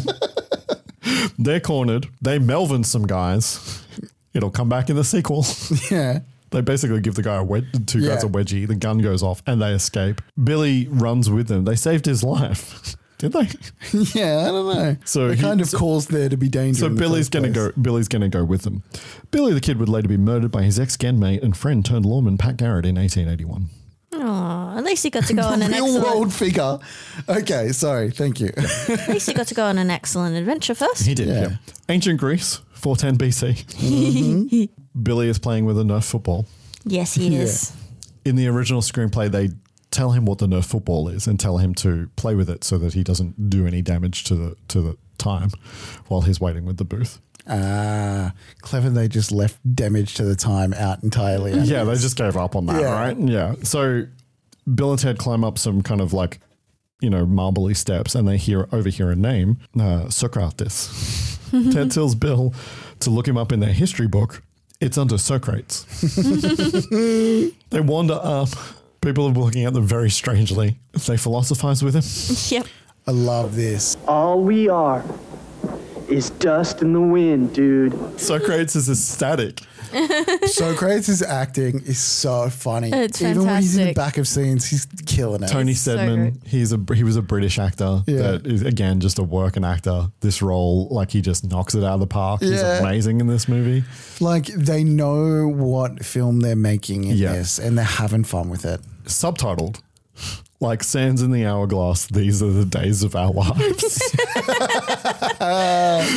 It's fantastic. Oh, it's so good. They take him with them. Socrates died by forced suicide after losing a one-day trial for corrupting the young in 399 BC. Yeah. This location is a monument to Mussolini in Rome. No. Okay. Yep. It's also in the center of a roundabout. Okay. Which is why this scene is shot so oddly. Why? There's all these like tight, strange angles of the building. And the reason is because if they go any wider, you will see the traffic that is encircling the building. I just thought it was a really shitty set that they built. No, it's a full-size like Italian monument. How would that be cheaper than building a little shitty foam set? Well, Dino De Laurentiis is Italian. Oh. It's also why the whole scene is in ADR, because it was just traffic noise. Yeah. Like Rome traffic honking and beeping. They picked that up. I didn't even realize. They shot in Italy for like 10 days. Oh, wow. It added so much production value to the movie to be able to go and do that. And the only reason they could do that is because of Dino De Laurentiis being an Italian filmmaker. Yeah, that's fantastic. Yeah. They travel to England in the 15th century. This is also Italy. Oh, right, yeah. This is a castle in Italy. Sure. This is the castle that Tom Cruise and Katie Holmes got married at. Ah. Random. Which is just a random piece of information. I dead set thought this was just like fake wood castle. It's a real castle. Hectic. Yeah. Okay, wow. No wonder the production value holds up. Yeah, so a bunch of the places that they travel to are like places in Italy. Billy is dealing with the oddity of time travel with the greatest of ease. They ask a man where they can find any personages of historical significance. The man points to the castle that's just there. This dude cracks me up, especially in his later bit. So it's not in the draft that I have, but at one point that guy was a character in the movie called John the Serf that went with them, and he was the only non-famous historical person. Oh, okay. There were lots of other people that they played around with. Og the Caveman, originally when the caveman went with them. Babe Ruth. Yeah. Who shows up in Face the Music. And then someone else that I will talk about later that they replaced somebody with who was in an earlier draft of the screenplay. Intriguing. Is it someone not good? We'll talk about it when we get there. Okay. Kira's favorite scene's coming up. It's happening. It's happening. It's happening. Yeah. So Bill and Ted are looking up at the castle and they spot the princesses and instantly fall in love. But it's a history report, not a babe report. But those are historical babes. Yes. In the background. In the background. Go on, just do it, because I know you want to. In the background, because they tell Billy the Kid and Socrates to stay where they are. And so Billy the Kid gets his football out of his backpack and starts teaching Socrates how to throw the football back and forth with him while they wait for Bill and Ted. And Socrates is like not having it, and then by the end of the little interaction, they're like throwing it back and forth and having a lovely time. They're in the back for a while. Because the scene goes on for a while, and Socrates like throws it behind his back and stuff. Tries to like fake him out. It's so cute. It's the greatest part of this Ellie movie. also loved that. It's so good. Yeah. It's Kira's favorite part of the movie. Yeah, absolutely. So all that stuff was in the screenplay. They tried to write jokes into the background, which is why we get Napoleon's legs hanging, which is why the Nerf football is a thing throughout the movie. They tried to insert that stuff all the way through it because they had the idea that there should be like funny stuff happening in the background. I love that. When they're just doing like exposition. And they're oblivious to it. Stuff. Yeah. You have to go meet the historical babes. They must be the princesses you told us about. Inside the castle, they are hiding in suits of armor as guards walk past. I love that bit. They don't show them getting in, just like we just pan past people walking past and then the suits of armor turn. That is real armor because the production could not afford to buy or rent or make suits. So they are in like What about when they fall down the they're stairs? in real heavy armor. Holy shit. They like fuck around. I'm Darth Ted. I'm Luke Bill. They pretend to have a lightsaber fight because of course they do. I will never rule the universe with you. Yeah. You're not my father. Ted ends up knocked down a set of stairs, and Bill runs down just in time to see Ted stabbed through the chest and killed by a guard. Yeah. The first time I watched this movie, I was so upset. Yeah. I thought they had killed off Ted. Yeah. How could I thought they? there was going to be, first time I watched it, thought the same thing. And I thought the movie was then going to be like have a subplot of going back in time to save. To save, yeah, right. See, I didn't think about time travel that way. I was a much smaller child at that point, right? Bill sneaks down and then mourns his friends. Heinous. Most non-triumphant. Ted, don't be dead, dude. A guard finds him, and Bill just attacks him in rage. He actually acts in this scene. He has some emotion. You killed Ted, you medieval dickweed. Okay, the dialogue doesn't match the emotion, but it's there. The dickweed gets Bill down. And then just in time, bonk, Ted hits the guy over the head with a leg of ham. Best thing. I love Keanu's physical performance in this scene. He throws the way he throws up his hands after he throws the leg of ham away makes me laugh so much. There are so many things in this movie that Keanu does just like physically with like a head roll or and a like smile. his hands or smile, where he is always like thinking to himself, that he's so present in his performance that it is just wonderful. I fell out of my suit when I hit the floor. That explanation is the fucking funniest. That is the second most Looney Tunes things that happen. In the commentary, they're like, this is so dumb. This makes no sense whatsoever. But it makes sense for Bill and Ted. Forget like logic. That's the thing about this movie. This is the thing that I sometimes talk about. And one of the reasons I get upset with the way that people talk about movies on the internet, particularly YouTube, is because it takes all the fucking fun out of it. One of the things that's great about this movie is the fact that they don't care about the logic of the time travel or the logic of sometimes what's happening in a scene, but they're true to the emotions of the characters. 100%. And that is so much more important to a story than their world is just a little bit different to us, and it's a little bit more Looney Tuny and logic. Yeah, it's fantastic. They hug and then break away from each other, and we do get an unfortunate F word, slow. Yeah, it's of the time. Yeah, so in the commentary track, Solomon and Matheson express regret for that.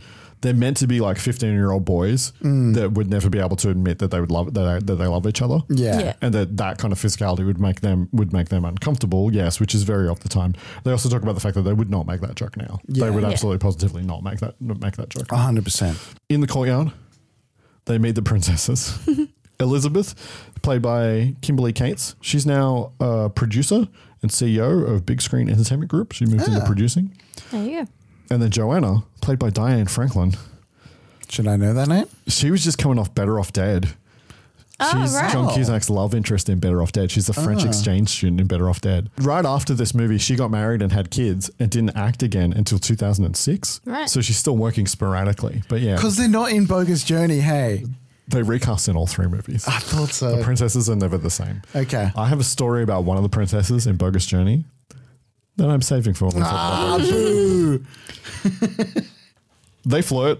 Ted recites them some lyrics where he rhymes time with time. Yeah. Instantly in love. We find out that they're to be married off today to two very ugly men. They have to hide from their father. They ask them to help them escape. They agree. By this time, they've moved inside. They open a door and they just stand. The king and the ugly guys are just standing there, which I love. Yeah. How's it going, royal ugly dudes? Royal ugly rich dudes, I think. No, royal ugly dudes. Is that what you said? I am the Earl of Preston. And I am the Duke of Ted. I love that he's holding his vest. The way, again, his physicality, the way that he grabs his vest. So beautiful. Put them in the Iron Maiden. Iron Maiden, excellent. Execute them, bogus.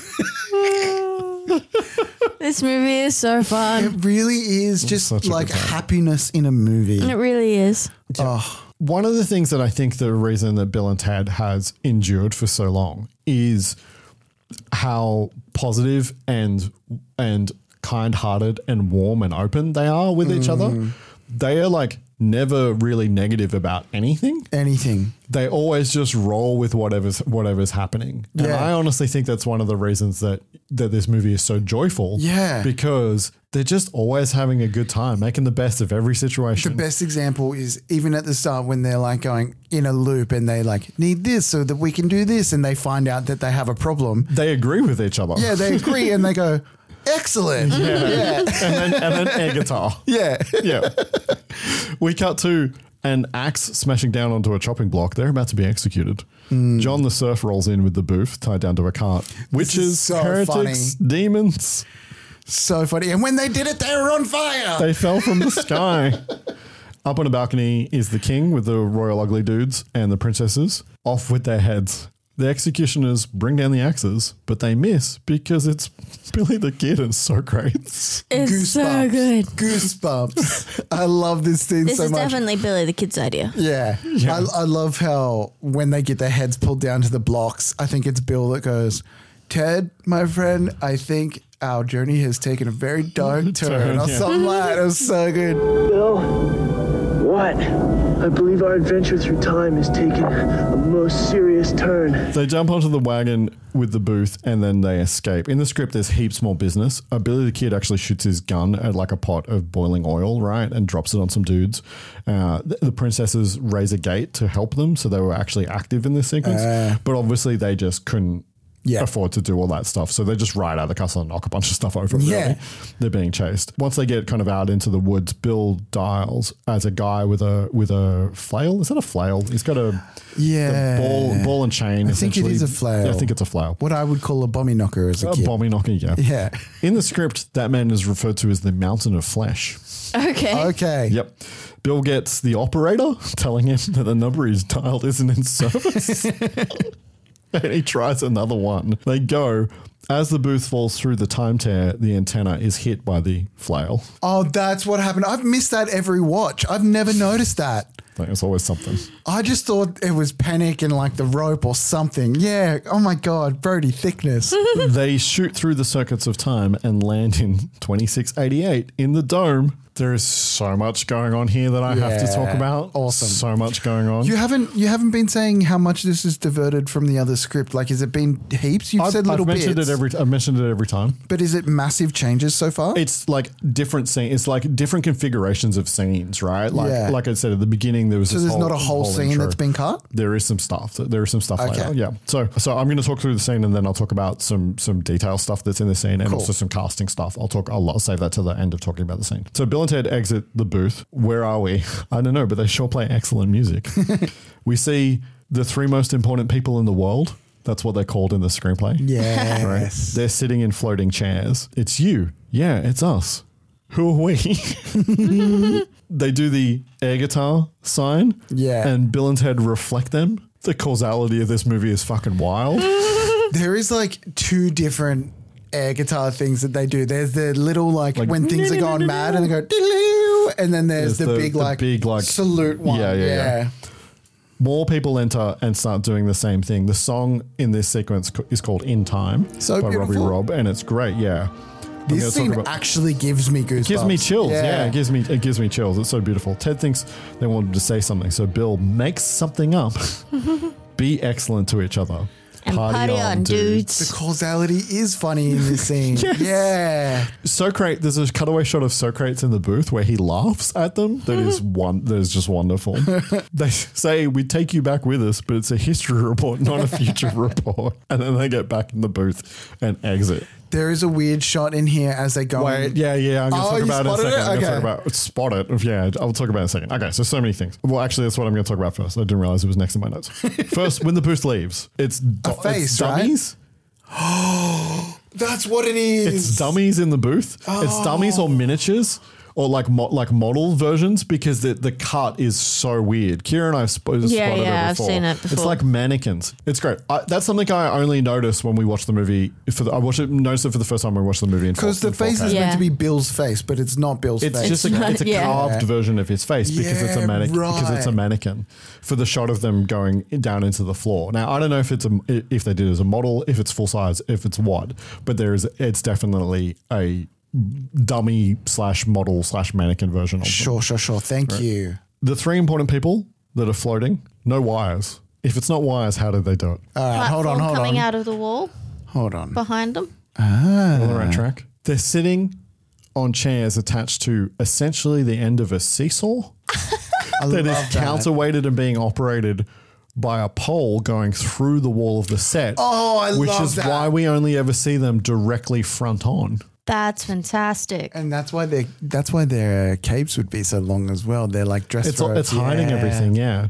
So they were written as being played by members of the band ZZ Top. Oh, there's so many things in here that like they wanted actual famous people for. But of course they couldn't get them. But they did end up with famous people. You don't know who those people are, but they're famous people. The leader is the big man. That's Clarence Clemens of Bruce Springsteen's E Street Band. He's Bruce Springsteen's saxophone player. I grew up seeing that guy in Bruce Springsteen music videos. Did you know it was him when you first watched it? No. I don't think my mother knows that it's him. But it's like, that's Clarence. When suddenly the door lifted open and blew off down the street. And a large shadow of the man stepped into the back room beside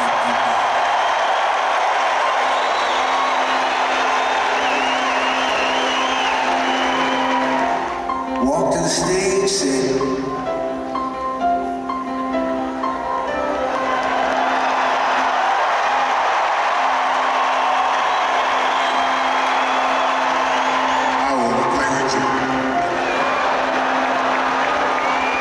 what could I say?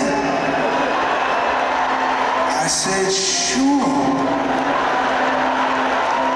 And I put the saxophone to his lips, and I heard.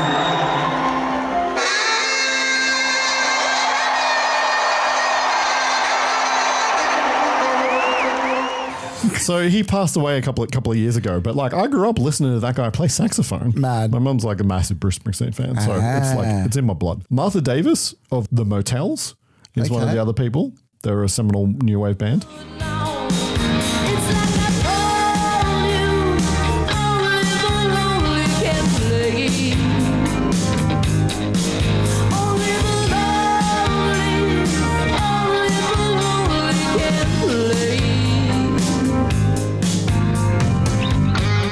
Okay. And the other guy is Fee Waybill of the band The Tubes, who are like a 70s rock band that are also like... I know none of them.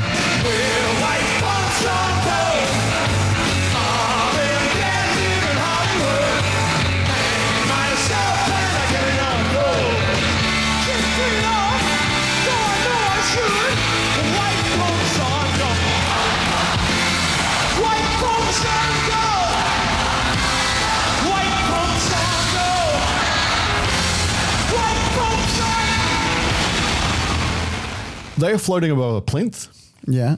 With some interesting detailing. And this is detail that went unnoticed and was only rediscovered when the movie came out in 4K. Yeah. Because nobody from production remembered it was there and you couldn't see it on the previous versions of the movie. There is a Circle K logo on the plinth. They are floating above the Circle K. I love that. I love that. It's fantastic. Yeah, it's crazy. And then, music. So this is very much like before grunge. It's the hair metal era. Yeah. It's the Van Halen era, Poison, Warrant, all the Extreme, all those kind of hair metal bands. Yeah. Right.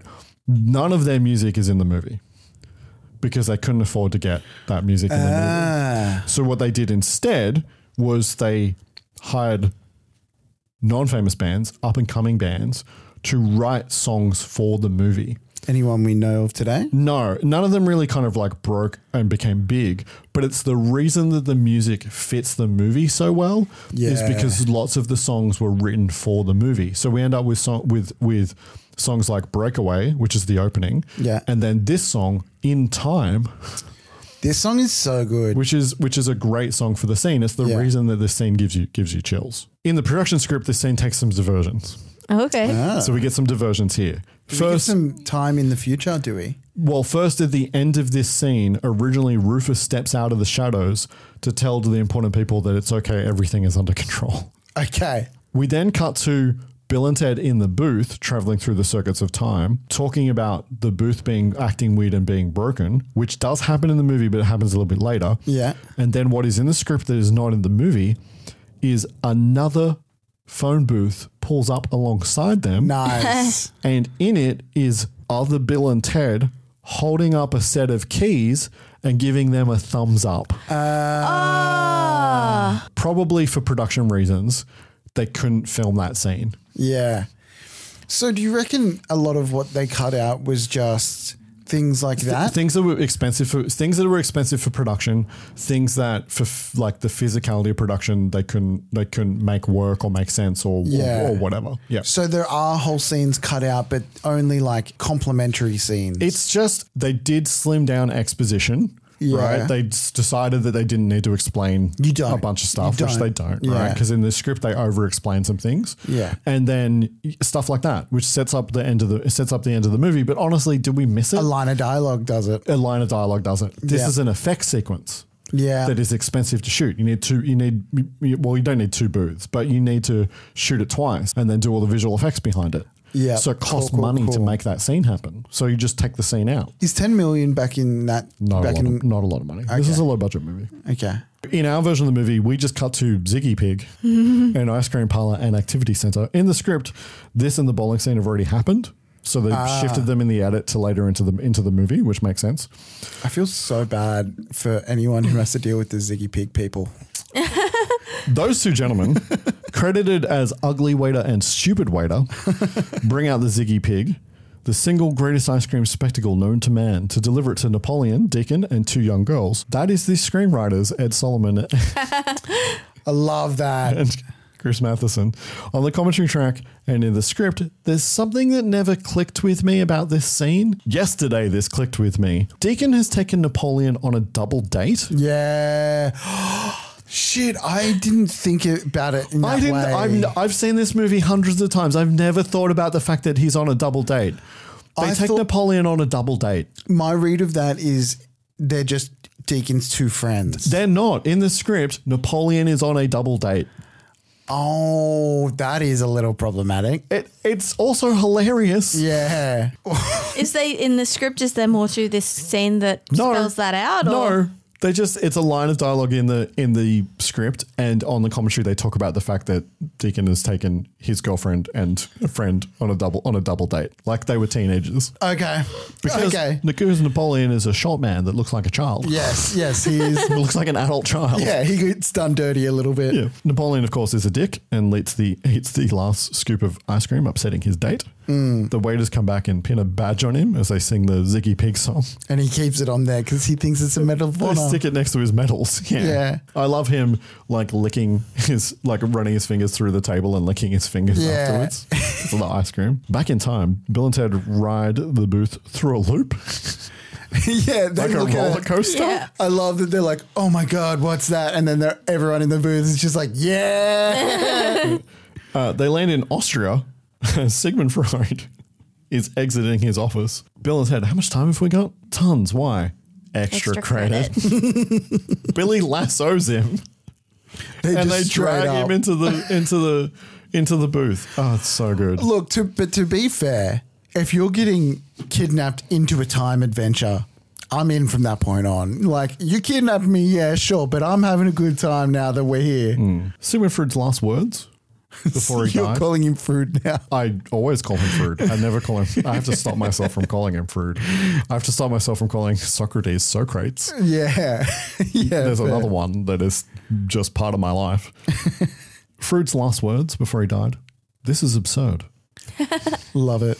In Kassel, Germany in 1810, they just walk in and pick up Beethoven's chair. Yeah, his just stool, take him away. And walk away with him. Socrates bows as they leave. It's so absurd. It's so good. By 1810, Beethoven was already dead, and he died of some combination of alcoholic psoriasis, syphilis, infectious hepatitis, or probably lead poisoning. They lived an interesting life in that time. In Orleans, France, in 1429, Joan of Arc prays for God to bless her in a mission to drive the accursed English out of France. The booth flashes in, and Ted reaches out to her like God reaching for Adam on the roof of the Sistine Chapel. I love it. Joan of Arc is played by Jane Wyland. She's the bass player in the new wave band The Go-Go's.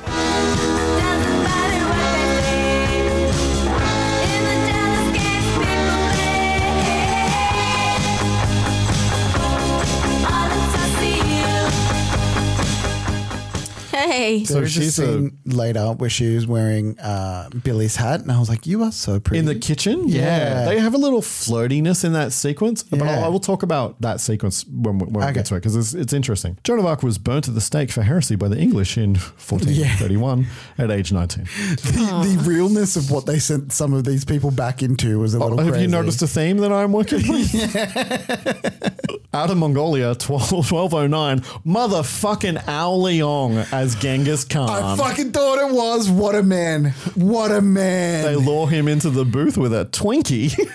Oh my God. Genghis Khan's cause of death is up for debate, but it seems most likely he died from plague, which is not a nice way to go. Definitely not. No. I mean, Ellie said this at the time. She was just like, why do they want this guy? He's such a bad guy. And I was just like, arguably so is Abe Lincoln. He's also responsible for a lot of modern Asian culture and the way his campaign still affects the way that we think about lots of Asian nations. Yeah. I was obsessed with Genghis Khan when I was a kid, and his son Kublai Khan. Yeah. Yeah, obsessed. Not good people, but definitely did some crazy things. I was just fascinated by the idea that he conquered almost the whole world at that point. In the White House in 1863, Handy Graham, Abraham Lincoln, puts on his hat and opens the door to his office in the White House, and Genghis Khan just jumps him and drags him into the booth. How did they convince Genghis to join in this?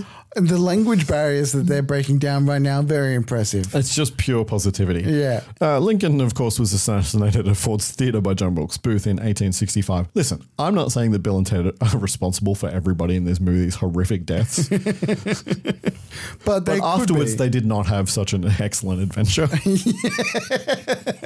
But they got to go on an excellent adventure. I mean, they actively could have been the cause for people thinking that Joan of Arc was a witch. That's what I'm saying. Cut to, they're riding in the booth like it's a canoe. Billy and Socrates are acting like they're riding a roller coaster. Abraham Lincoln's like, why are you so calm? It's buried in the mix. They still have tons of time, but they're out of control, and they need to stop and fix the booth. And then Ted spots that the antenna is busted from where it was hit. Wait, I mean, you guys are going to think I'm an idiot. I mean, we do anyway. But like, something that's so interesting and that is never really brought up in another time travel movie is that their time is always their time, right? So they can't go back and just take another time. You know what I mean? No, the clock is always ticking in San Diego. So if they miss something in their time, they've missed it. They can't go back and do it. Well, they can go back to it, but they weren't there to begin with. Yes. Yes. Because that's important later. That's just a really interesting concept that like is lost in this movie. It's really interesting, but also like, who cares? Yeah, sure. Yeah. By this point, I had long ago stopped taking notes. It's okay. I have all the notes, clearly. At a bowling alley, Napoleon's cheating. He changes his score from 43 to 143. He doesn't realize that you can see it on the screen. Also, how crazy is it that scores used to be handwritten and projected on the bowling alley? Even when I was a teenager, we had electronic scoring. Deacon and the girls ditch him. Yeah, I love that. After he bowls, slides halfway down a lane, swearing. I love that Deacon was given money to and just... He's like, no, fuck you. You got to pay for yourself. I'm leaving you behind. Well, yeah, because as Napoleon goes to leave to find them, the Major confronts him and they haven't paid yet. He gets kicked out. Napoleon puts his little hat back on, and I always feel bad for him in this scene. Yeah. Like he lost his little friends. Yeah, I actually feel like I remember like feeling heart sore for Napoleon when I was younger. Napoleon's played by an Australian actor named Terry Camilleri. He was on the Arnie Jack show, which we had talked about. Yeah, in an unspecified role. I couldn't figure out what he was in that. His first movie is Peter Weir's first movie, The Cars That Ate Paris.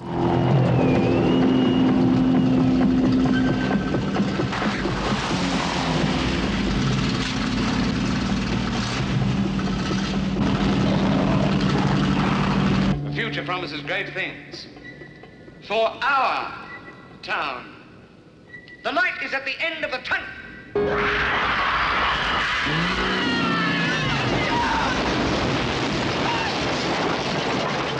Welcome to Paris. No one leaves Paris. No one.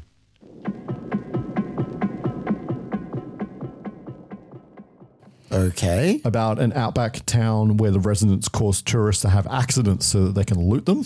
Mad. Yeah.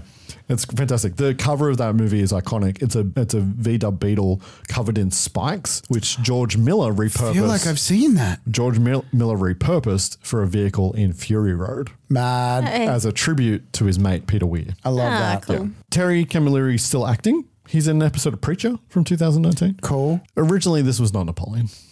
Oh. This was Hitler. Oh. I thought it was. This movie was written with Napoleon as Hitler.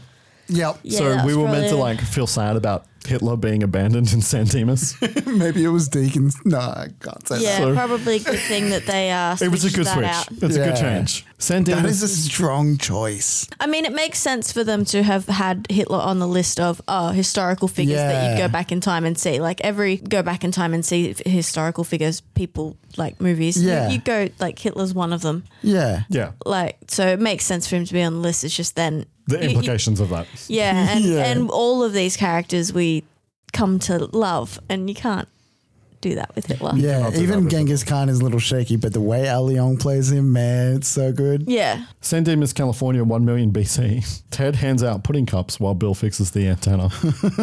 It's good that he thought to bring pudding cups. Yeah. Well, it's a snack break because they're studying, right? Yeah. So, this is probably a good time for us to have a little break. I didn't bring snacks, but I did bring something fun for us to do Yeah? while they take a little break and repair the booth. This is fun. I am the very proud owner of several boxes of Bill and Ted's most triumphant trading cards. No. So I brought us each a little packet of Bill and Ted trading cards to open. They actually exist? From Yeah, you would have found them as from 1991. we had these as party favors at our wedding. That's right. I have bought 3 boxes of these cards. I have one box that is sealed that I will never open. Nice. I have a box that I have opened, and I still have some packets that I haven't opened. So these are from 1991. These are almost as old as both of you. Yeah. 10 triumphant cards. Bill and Ted's most atypical movie cards. You can also win a bodacious trip to San Dimas, California, and some other non-bogus prizes. So I thought it might be fun. So do you reckon the non-bogus prizes means there was no trip to San Dimas? I don't know. All I don't know right, if I'm doing anybody it. ever won it. Yeah, go for it. Mad. I'm not going to open mine. I have plenty of those cards. I have the whole set. Oh, Kira got a good one. Kira got the cover of I the... got the cover of the movie. Oh, amazing. The Bill and Ted playing concert. Amazing. Is that from Bogus Journey? That's from Bogus Journey. Yeah, so this is a mix of Excellent Adventure and Bogus Journey cards. Oh, they even have which movie they're from in the corner. Yeah. Yeah. Yeah, they do. So I thought we might all enjoy that. I got Ted's shitty dad. Oh. Oh, the princess. I should mention that Ted's dad is played by Hal Landon Jr., who is amazing in the movie. Yeah. He's also really great in Bogus Journey. He has a really great Heel scene in Bogus Journey, and he's in Face of Music as well. He's like Yeah. a million years old. He's like, dude's almost 90. Look, Oh, I love that. it's cartoon Bill and Ted. Yeah, so there was an animated cartoon series after the I think after vaguely remember Bogus that. Journey. Alex Winter does the voice of Bill in the cartoon, but Ted is a different actor. I had been selected for a most important journey. I was to help fulfill the destiny of the 2 great ones, Bill and Ted. Wild stallions rule! Whenever time stands still and trouble moves too fast, to save the future, we must learn about the past. Fox Television this fall. Oh my God, I don't even remember them in Bogus Journey like that. Okay, well, this is an audio medium, so I'm sure it's really fun for people to listen to you describe a trading card from 1991. It was fun So we'll for move me. on. They give everybody gum to chew and then use the gum and the pudding cups to dodge the antenna back together. Yeah. Love that. As they leave, with their fingers crossed, hoping that it's going to work, we do see a caveman popping bubbles. Yeah. They gave the caveman some bubblegum as well. This scene was something the studio wanted added because they wanted Bill and Ted to face more obstacles and then have to come together as a team to overcome something. Okay. That's a weird thing to feel like the movie needed. So studio notes. Yeah. They also originally wanted them to differentiate Bill and Ted by giving them different personalities. Nah. And it's like... I'll tell you what, though. So they half-heartedly tried to do that. At one point, one of them was like a science nerd and one of them was a something else, right? No, I hate that. But it was one line of dialogue in action description that they never had any intention of working into the movie. If the ticking clock was more real to this movie...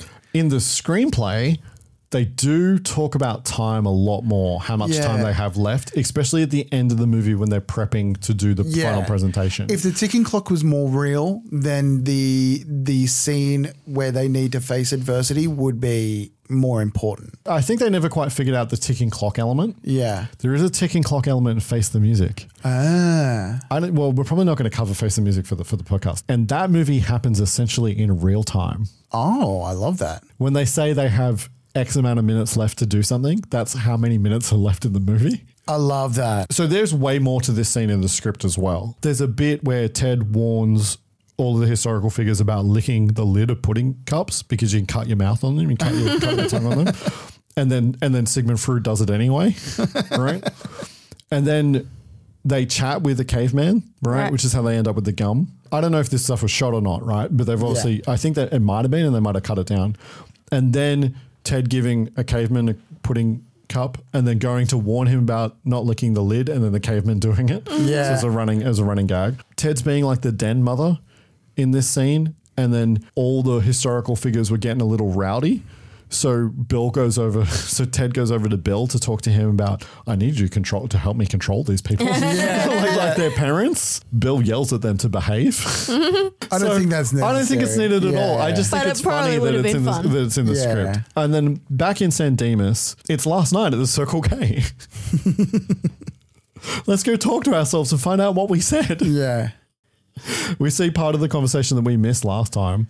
Rufus explains they need to dial one number higher to get back to the present day. Yeah, it makes so much sense. Yeah, and that they're running late because Ted didn't wind his watch. So he reminds himself again. Ted, don't forget to wind your watch. Because that'll work. Yeah. At this point, they get back in the booth, which is super squeezy. Yeah. There's a line where Bill's like, dude, you're too tall. It's in the ADR. There's also a line that's like, that conversation made so much more sense from this time. Yeah. So good. I love it. What's really fun is that this scene and the one earlier and this one are a setup for something that happens in the second movie. Really? Yeah. I don't remember it at all. Yeah, we're going to... I own that tape, so we'll get there eventually, right? Perfect. They land in Bill's backyard in the present day. Missy's watering a garden and doesn't hear them because she's wearing a Walkman. Yeah, the famous Walkman. Also, the telephone booth lands on her hose and the water shuts off. So that's what clues her into something is happening. But she handles the whole situation quite well. She's not at all shocked by Well, she didn't see it land, right? Yeah, but she just turns around and there's Bill and Ted in a phone booth. Yeah. And all these historical figure people that are going to clean her house. Bill and Ted introduce their friends. Dennis Freud, Dave Beethoven, Herman the Kid, Maxine of Arc, Socrates Johnson, and Bob Genghis Khan. Yeah. And then he just gives up. Abraham Lincoln. Yeah, because it's clearly him. So being a small child, I didn't get the joke. Yeah, you thought that was their name. I thought Genghis Khan's first name was Bob. For such a long period of time. If we ever own another cat, I would like to call him Bob Genghis Khan. Yeah, great idea.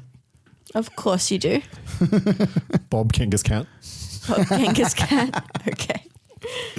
Missy tells them there's sodas in the fridge. I love that. Just what your mum does. Just when take you your come little friends. Doesn't matter that some are 80. Bill asks her for a ride and she tells him that she will not be taking them anywhere until they do their chores. Yeah. And then we get the chores montage. Yes. Same studio note. We need them to work together and overcome an obstacle.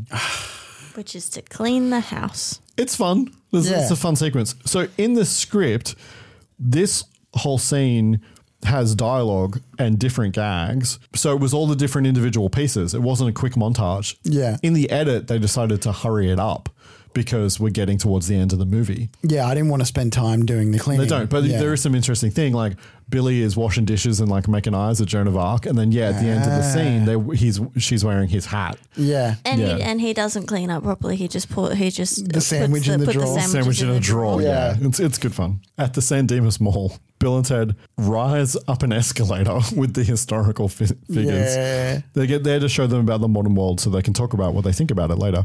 They've set up a buddy system.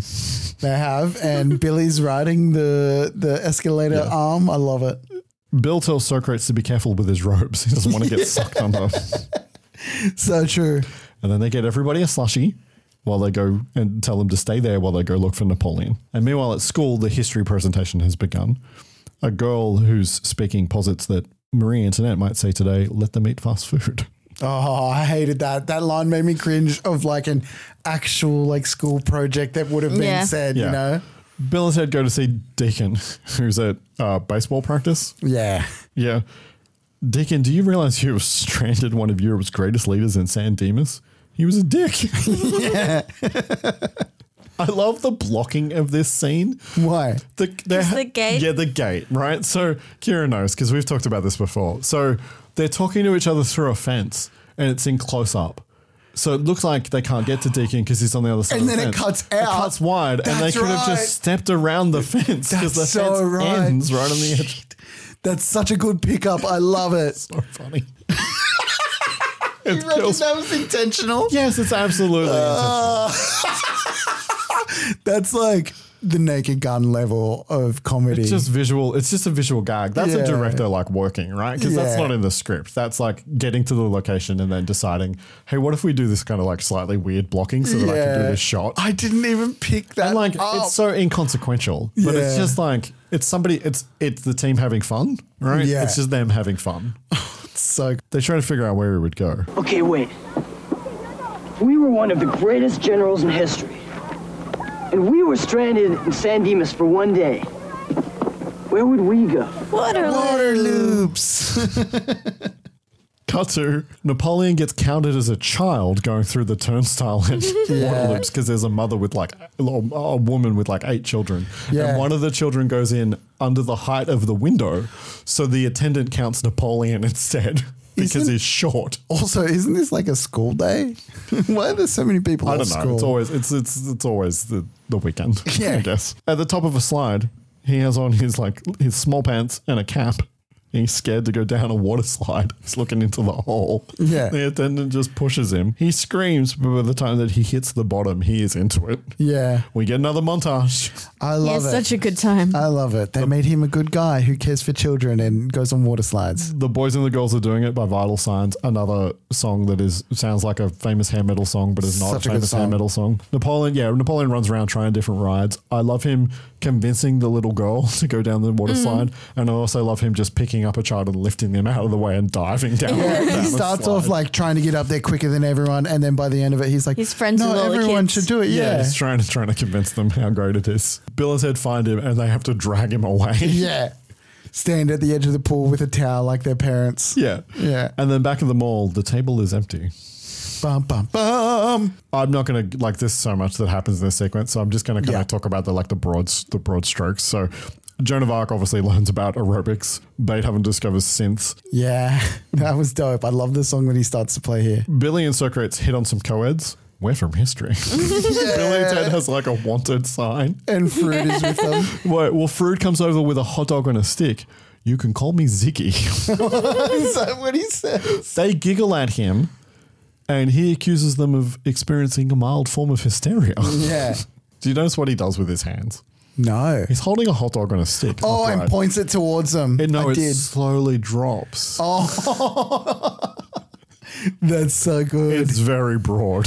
That's so good. Ed Solomon and Chris Matheson not a fan of some of the parts in this sequence. Really? They wrote some of it and not other parts of it. That's they very feel like subtle, some of it's a little though. too broad. That's very subtle, and that's a very Naked Gun kind of silly joke. Billy and Socrates call him a geek and leave. No, the girls, call him a geek and leave. Yeah, they both do. Way to go, Egghead. And then Socrates says geek. Yeah. In a sporting goods store, Bob Genghis Khan is swapping out his wooden club for an aluminium bat. Oh my God, the shit he does with the aluminium bat is so The flips, impressive. yeah, it's pretty good. Holy God. Lincoln is having his photo taken at a costume photo place. Yeah. The guy wants the costume back. Give me the stupid beard and the hat back. I am Abraham Lincoln. Chaos ensues. Beethoven rocks out.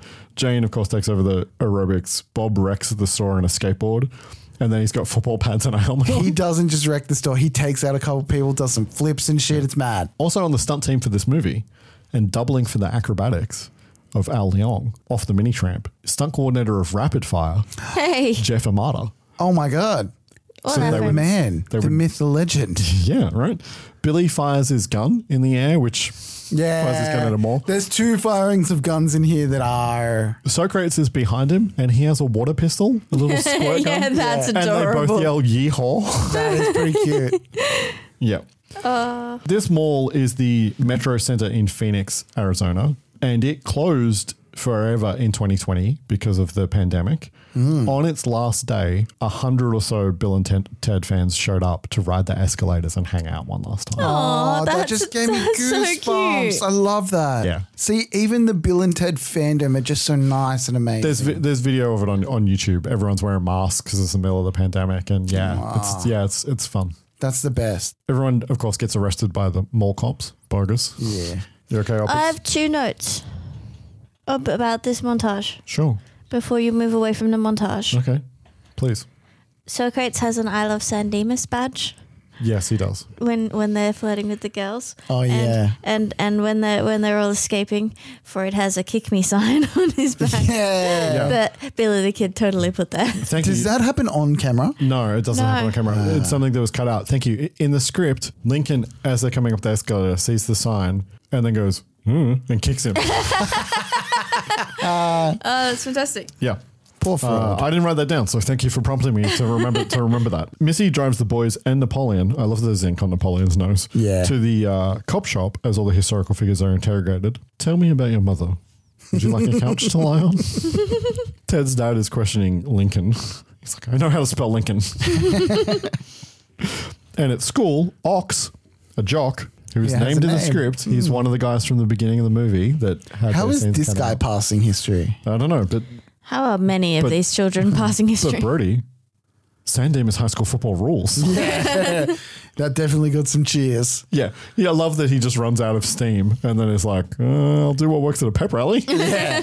Out front of the police station, they ask Missy, Mum, to keep an eye on Napoleon while they go and scope out what's happening. Ted goes in and his dad tells him to pack his bag. He's headed to military school. He kind of sees that all the figures are in there. Goes back outside, tells Bill what the situation is. Bill laments, if only they had Ted's dad's keys. They could steal them, but his dad lost them 2 days ago. What if they went back in time to when he had them and then stole them? They don't have time to do that now, but they could do it afterwards. Yeah, so good. And they try to figure out where they would hide them. There's a planter box nearby, and they look, and there are the keys. I totally forgot they got this advance with like, we're going to think about doing this and it's going to be there. Yeah, so it's so fucking brilliant. It turns out that he did steal his dad's keys. Yeah, I love how stoked he is with that. They asked Missy to pull around back. And again, Missy just goes along. Like they're breaking people out of jail, and Missy's like, do. So how they fit Missy's everybody in down that to clown. station wagon. Yeah. Yeah. Inside, they sneak through the station, distracting his dad with a tape recorder that they have placed in the future. Ted's like, what am I going to say on it? I don't know. Let's find out. It worked. They find a note that they wrote themselves on a typewriter, wishing them good luck on their report. Yeah, With little drawings. With a drawing of the Wild Stallion logo. That was nice of us. P.S. Duck. It's so good. Yeah, It to makes me avoid so someone happy. getting out of their seat. They get into jail, break everybody out, climbing out through a window. They also let a bunch of other people out they as do. well. They let some everybody actual- out. Yeah. I didn't notice that. There's some sex workers and a couple of guys that look like bikers. I did not even notice. Ted's dad like finds his way to the tape, and when they've finished like calling out for him on the tape, they're like, "Oh, good job, you stole him," giving the game away. Is there anything else I should say? What else do I say? And now, opening for Iron Maiden, Wild Stallion! Oh my god! Ted's dad comes in, is like, "What are you doing?" And then he's like, "Trash can. Remember the trash can." I don't understand the logic of how this trash can would even It's come into set place. up. There's a rope of some description. I don't know. He's a creative genius. The trash can falls onto Ted's dad's head, And he just it can't also move? is graffitied. It says "Wild Stallions I didn't Rules." see that. That's the best. In the auditorium, the final presentation is ending, and Mr. Ryan tells everyone they're going to get an early mark. There is a scene that was cut out here, which is as Bill and Ted enter, they chat about what they need to plant for their presentation afterwards as well. Amazing. Ted asks what stuff they should plan. Bill replies, he doesn't know. Let's go in and find out. When we were watching the stage show, Ellie was like, how did they get all of this done? And I was like, just don't even think about the logic. On the commentary, they talk about the fact that at one point in the screenplay, they had cutaways of seeing other Bill and Ted's working all the equipment, and then and then positive reinforcing the Bill and Ted's that are on stage. I love that. And at a certain point, again, from a production point of view, let's not worry about it. We're going to shoot all this extra pieces. Instead, in the scene, the lights go down, and Bill and Ted's presentation begins like a rock concert. Hello, San Dimas. Please welcome for the final report of the afternoon. From all throughout history, some of the greatest people who have ever lived in their 1988 World Tour. Billy comes out to introduce them. The audience is like, what is happening? There's a guy in costume. Yeah. So, he fires his gun Yeah. to get their attention. Very questionable. And then orders them to clap. Yeah. Missy sneaks in and sits next to Mr. Ryan and gives him oh, hi. Long time no see. Yeah, I was wondering about that too. Yeah. So, and then their show begins. They start with Socrates first. Ted's going to translate for him. We see their dads arguing as they both come into the auditorium. They clearly blame each other for the way that for their sons being a bad influence on the other one. Frood's analysis of Ted. Ted is the embodiment of his father's greatest fears, hence his father's aggression towards him. We get whoa. Yeah. We get Keanu Reeves doing whoa for the first time. Whoa. Yeah. Frood asks Bill if he wants to lie down. Nah. I just got a minor edible complex. This and Missy's face is one of the best jokes of all the As movie a child, for me. I did not understand that joke, but I have the clear memory of my father laughing at it. Just like the absolute, he already knows the Oedipal complex and what it is. He's come to terms with it. He's just like, accepted it. let's move on. Let's move on. Next is Bob Genghis Khan showing off his skills. Yeah. They talk about him ravaging China and an hour ago in Ochman Sporting Goods. Bill spars with practice swords with Joan. Yeah, it's cute. Napoleon has a risk board laid out. It's not a risk board, but it's like a risk with army men. I love how it's like, but that won't work. Well, he has plans. Yeah. He has plans for a giant water slide all across Europe from France to Russia to move his troops. Water slide. And then he gets pissy when they tell him that it won't work. Yeah, and he and then just knocks smacks everything the thing over. around. He's still wearing the Ziggy Pig badge. Yeah, I love it. Okay, so in the script, this is all so much slower and in a different order. At one point, they take a snack break. That's why everyone. Yes. Oh. They tell everyone to reach under their seats and pull out pudding cups, which is why everybody is just randomly eating pudding cups love that. in the crowd. I just thought at one point they were just like, oh, this is great. Let's get food out and like eat while we watch it. Yeah, so they then start like intercutting everybody. So clearly this was like played with massively in post-production to give it like energy and rhythm. We find out that Beethoven loves Mozart's Requiem, Handel's Messiah, and Bon Jovi's Slippery When Wet. Yeah. And then our last speaker is Mr. Abraham Lincoln. Yeah. 7 minutes ago, we, your forefathers, were brought forth upon a most excellent adventure, conceived by our new friends, Bill and Ted. They look so proud of themselves. These two great gentlemen are dedicated to a proposition which was true in my time, just as it's true today. Be excellent to each other. And party on, dude! The crowd goes nuts. Thank you, San Dimas High. They all get in the booth. Just time travel in front of everyone. The whole crowd like loses their shit and start clapping and asking for an encore. Yeah, which they won't get. People like light lighters and race them above their heads like they're at a concert. This scene is a complete reshoot. Oh. The original ending of this movie just takes place in a classroom.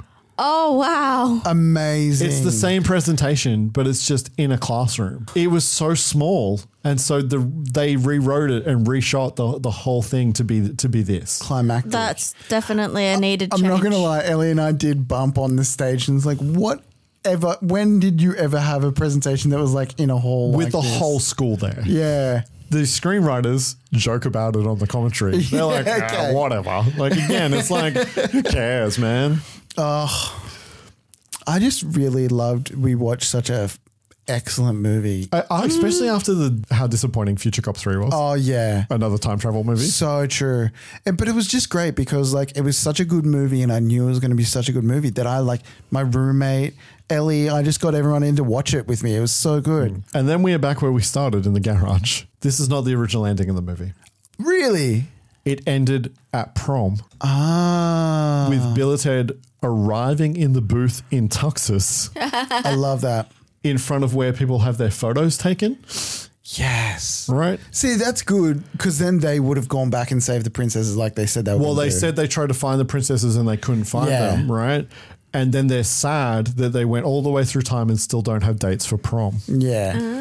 Rufus then showed up in another booth with the princesses and the scene plays out pretty similarly. Yeah. But that was the original last scene with Bill and Ted. Yeah. I love that they have a little kiss and it's like, hey, here's some girls, but they go, oh, but they're in the band. Well, we'll talk let me talk through what actually happens in the movie. Yeah. Okay. So they're still making their video, but Ted is getting disheartened. They traveled through time, but nothing changed, even though they got an A. Yeah. They thought their lives would be different, but it's still just the same.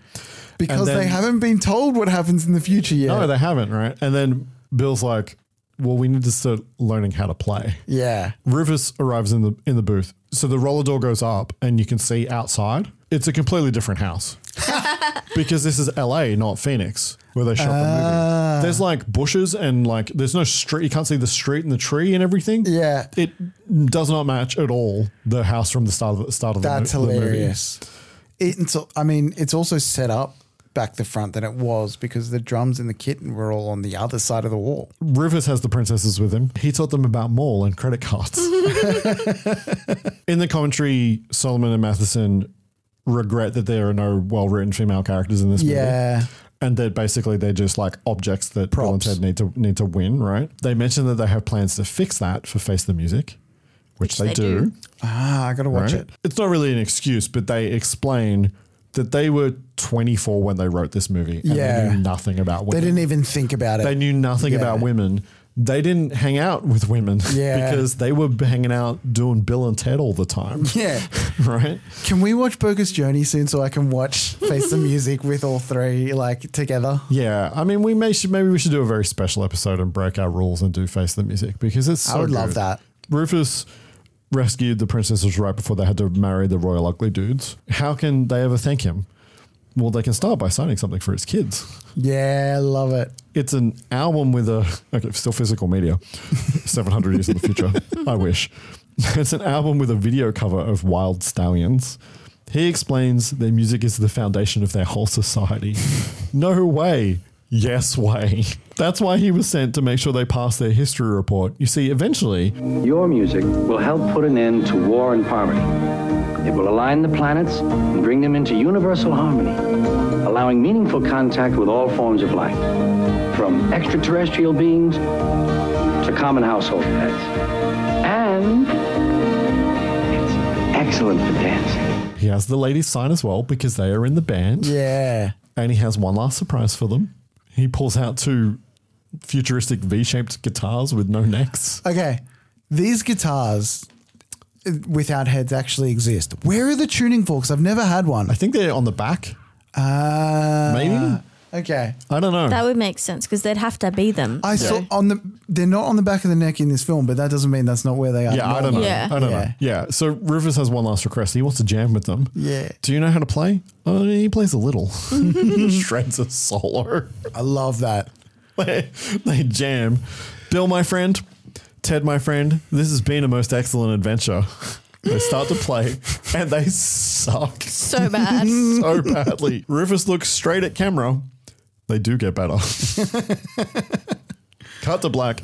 And that is Bill and Ted's Excellent Adventure. So good. I love how fatherly Rufus is. You know what I mean? It's like he's done this all before. And even when he uses their lingo, because it's built into the culture, he does it knowing, I don't know. It's just a fatherly, all-knowing kind of tone. In the script, there is one more scene after the prom. In the dome, in the future, Rufus is presented with a medal Star Wars medal scene as Wild Stallions blasts. I love that. So yeah, the movie ends with Rufus in the screenplay. An appropriate age to have seen Bill and Ted's Excellent Adventure. 0, 100, all ages. Our child will definitely see it before the age of 1. Oh yeah, absolutely. Yeah. I mean, they're just. But I mean, in terms of enjoying it, I think anywhere between 5 and 10. Yeah, you could enjoy this at any age. There is enough in it to enjoy it when you have no idea what's going on in it. And there is enough to enjoy it as an adult, except if you're a critic with no sense of humor. Yeah. Because it's brightly coloured and exciting enough that, I think little kids could get into it easily. If you can feel joy in your heart, you were the right age for this movie. That is correct. Yeah. I was 8 years old when I saw this movie for the first time. Perfect. And I enjoy it just as much today as I did then. Would you watch this movie again of your own free will? Yes. Yes. A rating for Bill and Ted's Excellent Adventure. I have to go through the motions. The way that we rate movies is on a 5-star scale, with 1 being I hated this movie, 2 being I did not like this movie, 2.5 being I liked parts of this movie, it was fine, 3 being I like this movie, 4 being I love this movie, 5 being this is one of my favorite movies of all time. 5. I shall give it a 1 5-star review. 5's all round. Yeah. This is legitimately one of my favorite. If I could give it 6, I would. There's not even anything that we've talked about, all the good stuff. Normally I would do a little summary of why I feel the way I feel. If you don't understand why I feel the way I feel, you listen to the wrong podcast. We talked about this movie at length too, and we have not talked about everything that's great about this movie. Well, no, I could continue to the podcast. We could have broken down every scene of this movie with every little bit of sprinkling that was beautiful. It's just so good. Yeah. The only other thing I would say is that sometimes I like Bogus Journey more, but for different reasons. Yeah, I think this is a better movie. There's parts to Bogus Journey I love more. Bogus Journey is a movie that is more in places more well crafted because it's made by people that have more experience making movies. Interesting. It has a different director as well, so this is slightly different vibe to the first one. I need to rewatch a Bogus soon. This is the movie that Keane puts on when I've had a bad day. So for me, it's very much the hanging out with my friends but thing. This is unbridled joy. It just makes you happy. It cheers you up because you get to hang out with little Keanu and Billy and Socrates. That was me when I made the time. movie. I was just actively fucking making notes. All I have to do is experience this movie. I'm going to make myself popcorn and have the full experience. Have a nice time. Yeah. Yeah, absolutely.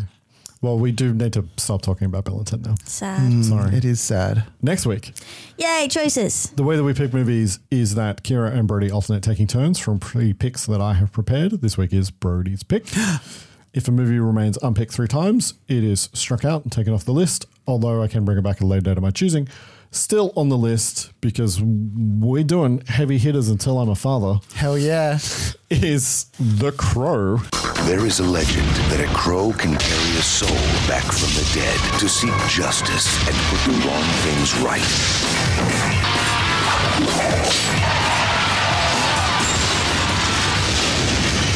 You move, you're dead. I'm dead. And I move.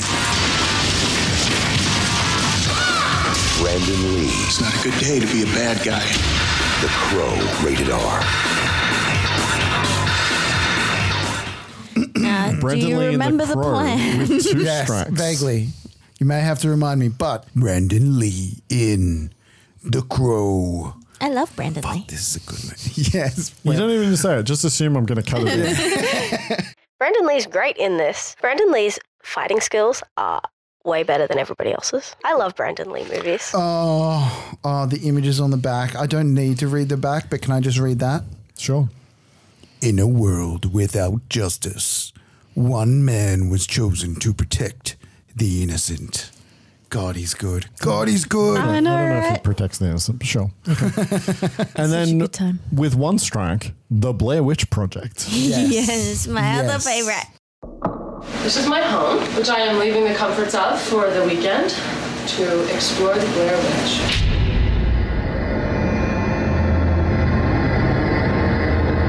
I can see you. I'm real excited about this. Thank you for I'm the very opportunity. glad. This area's been haunted by that old woman for years. I don't know why you have to have every conversation on video. Because we're making a documentary. Not about us getting lost. We're making a documentary about a witch. I don't. Lost? Admit that first. No, I know we're not lost. They're all over the place. So how do we know it was people? Well, even if it wasn't, I'm not going to play with that either. And it's all because of me that we're here now. Hungry and cold and hunted. Just want to apologize to Mike's mom and Josh's mom and my mom.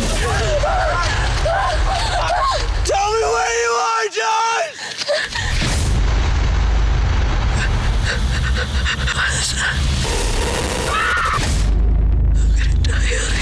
I'm actually really looking forward to seeing this because I've never seen it, and it's just one of those ones that should be in your zeitgeist if you don't have it. So. Absolutely. I think you're going to watch it and be a little bit confused as to why it's one of my favorites forever. Really? Just because you know me, and I don't think that you would necessarily put this movie as, you know who would love this movie? Kira. Fascinating. Okay. Well, I think there's a very specific reason that you like it, and we'll talk about it when we do the movie. I have lots to say. Yeah, cool, good. $8.09. What does that mean? $8 for an overnight. Oh, overnight. It's a new release. $8.09. Mm-hmm. Overnight. Mm-hmm. Overnight rental. The dash means this Also, thing's moving. $8. Yeah. It's fucking expensive. Yeah. Get fucked video. Get fucked video, Izzy. I was going to say, that was Blockbuster. Yeah. Blockbuster was Exy. Yeah. Now And, let's see what he's picked to try to break up hats. Yeah. You better come in swinging with this one. Well, talked a big game. I know a little less about what you will respond to, right? Yeah, in terms sure. of like in totality. I have an idea of what you Because we're not can't- married. No, yeah, well, I mean. Close enough. Yeah. So, but you Is have this a had swing for the fence? You have had reactions to things. Okay. That didn't get picked. So returning to the list from the returning. rejection pile is Guyver Dark Hero.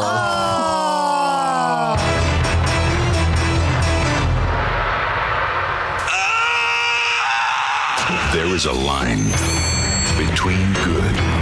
Let the man go. Yeah, right. And evil. Between light and darkness. Don't kill me. Sean Barker.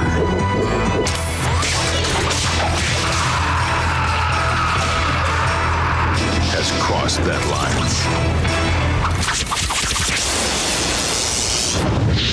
He's been drawn here by a power, Everybody here knows what we're digging for. by a force. I see it in my dreams and I put it down on paper. He doesn't understand. Who are you? The Guyver, he's here. I know you got claws you ain't showing. I'm not the one with the claws. Have them here in another hour, or shall I send someone with more experience?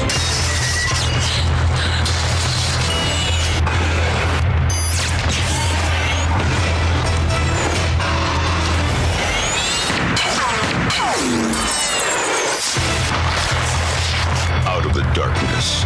Let's find it together.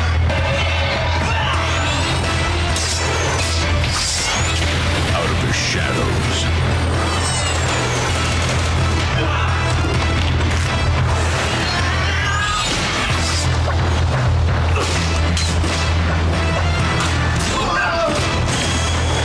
A new breed of hero.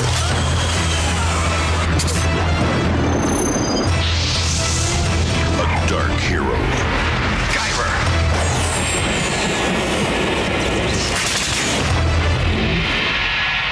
Oh my God, it's so good. Guyver, dark hero, half man, half alien, all hero. So to be clear, this is the sequel. This is not the first movie. This is the second movie. But it doesn't matter. You'll be fine. Sci-fi's most powerful superhero. Complete uncut version. From the director of Drive. Amazing. The French Drive that you like, that you... Wait. You said there was a movie that Drive... Have I got confused? Not Drive... with Ryan Gosling. Drive with Mark Dacascos, the movie that we have done on this podcast. Fucking hell. I forgot that was called Drive. You know me in my brain. Jesus Christ. The French Drive. I'll just do the top line of this one. Dude, whatever the fuck you want, man. The most spectacular martial arts special effects ever seen. What was the plan again? Okay, so No. Don't be lured in by her. Yeah, no, Take Brody. no. Brody. No. She made you watch Rollerboys. The Crow has really didn't like Rollerboys. The Crow has 2 strikes. If you don't pick it now, we don't watch it. Blair Witch Project has 1 strike.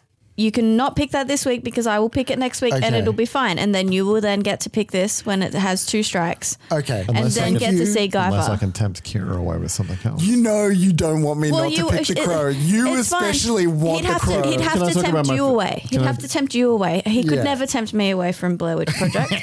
So it's all good. You just have to pick the Crow this time. Stick to the plan, Brody. Stick to the plan. I've had such a fun time doing this. I've had such a fun time doing this. From the moment that you were not going to be on the podcast, right? And you picked that Chuck Norris movie. I have known what every pick was going to be since then, and what every movie I was going to put on the list since then. I have enjoyed crafting this so much; it's ridiculous. I know what I'm doing next week. You know, this is probably one of the only movies that could have tempted me away. I know that. Yeah, but it's The Crow. It is. You want to say Crow. All 3 of us fucking froth this movie. Like, and you know what? I think I've seen it twice maybe in my whole life. Oh, wow. Can you imagine only having seen that movie twice? Yeah.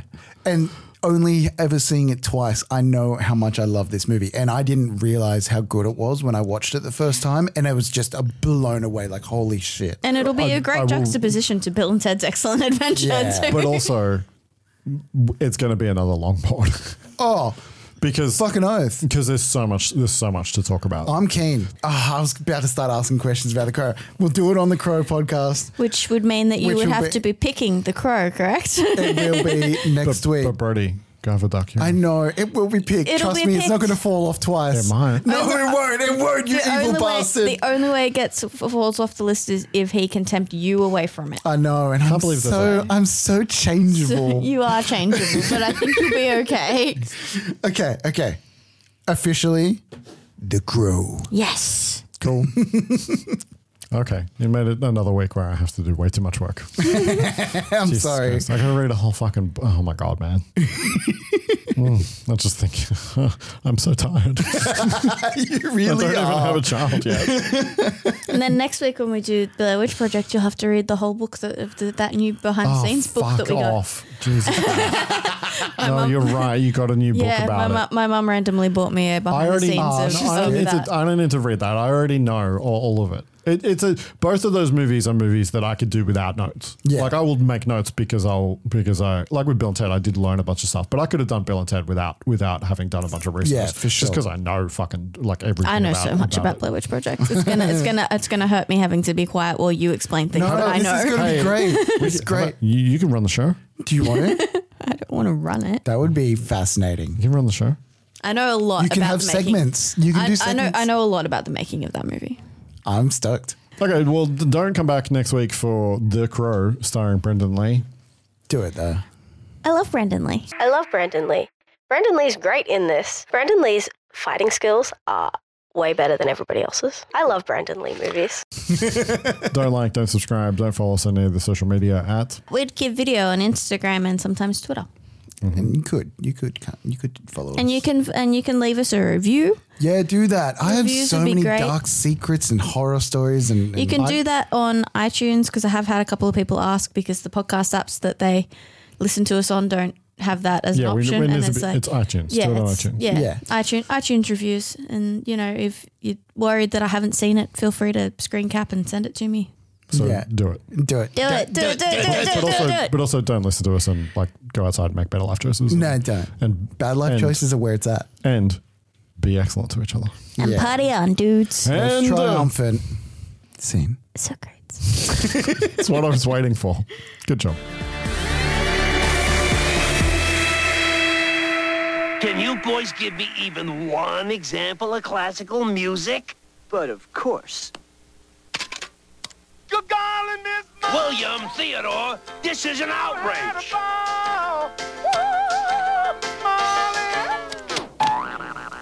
Wait until you hear the flip side, teacher creature. Bill, Ted, do you even have any idea what classical music is? Anything written before 1978? And anything by Eddie Van Halen. That does it. I want a report on classical music sitting on my desk first thing tomorrow morning. No way! Yes way. Or you two clowns can just consider yourselves music appreciation flunkouts. So, major brain drain.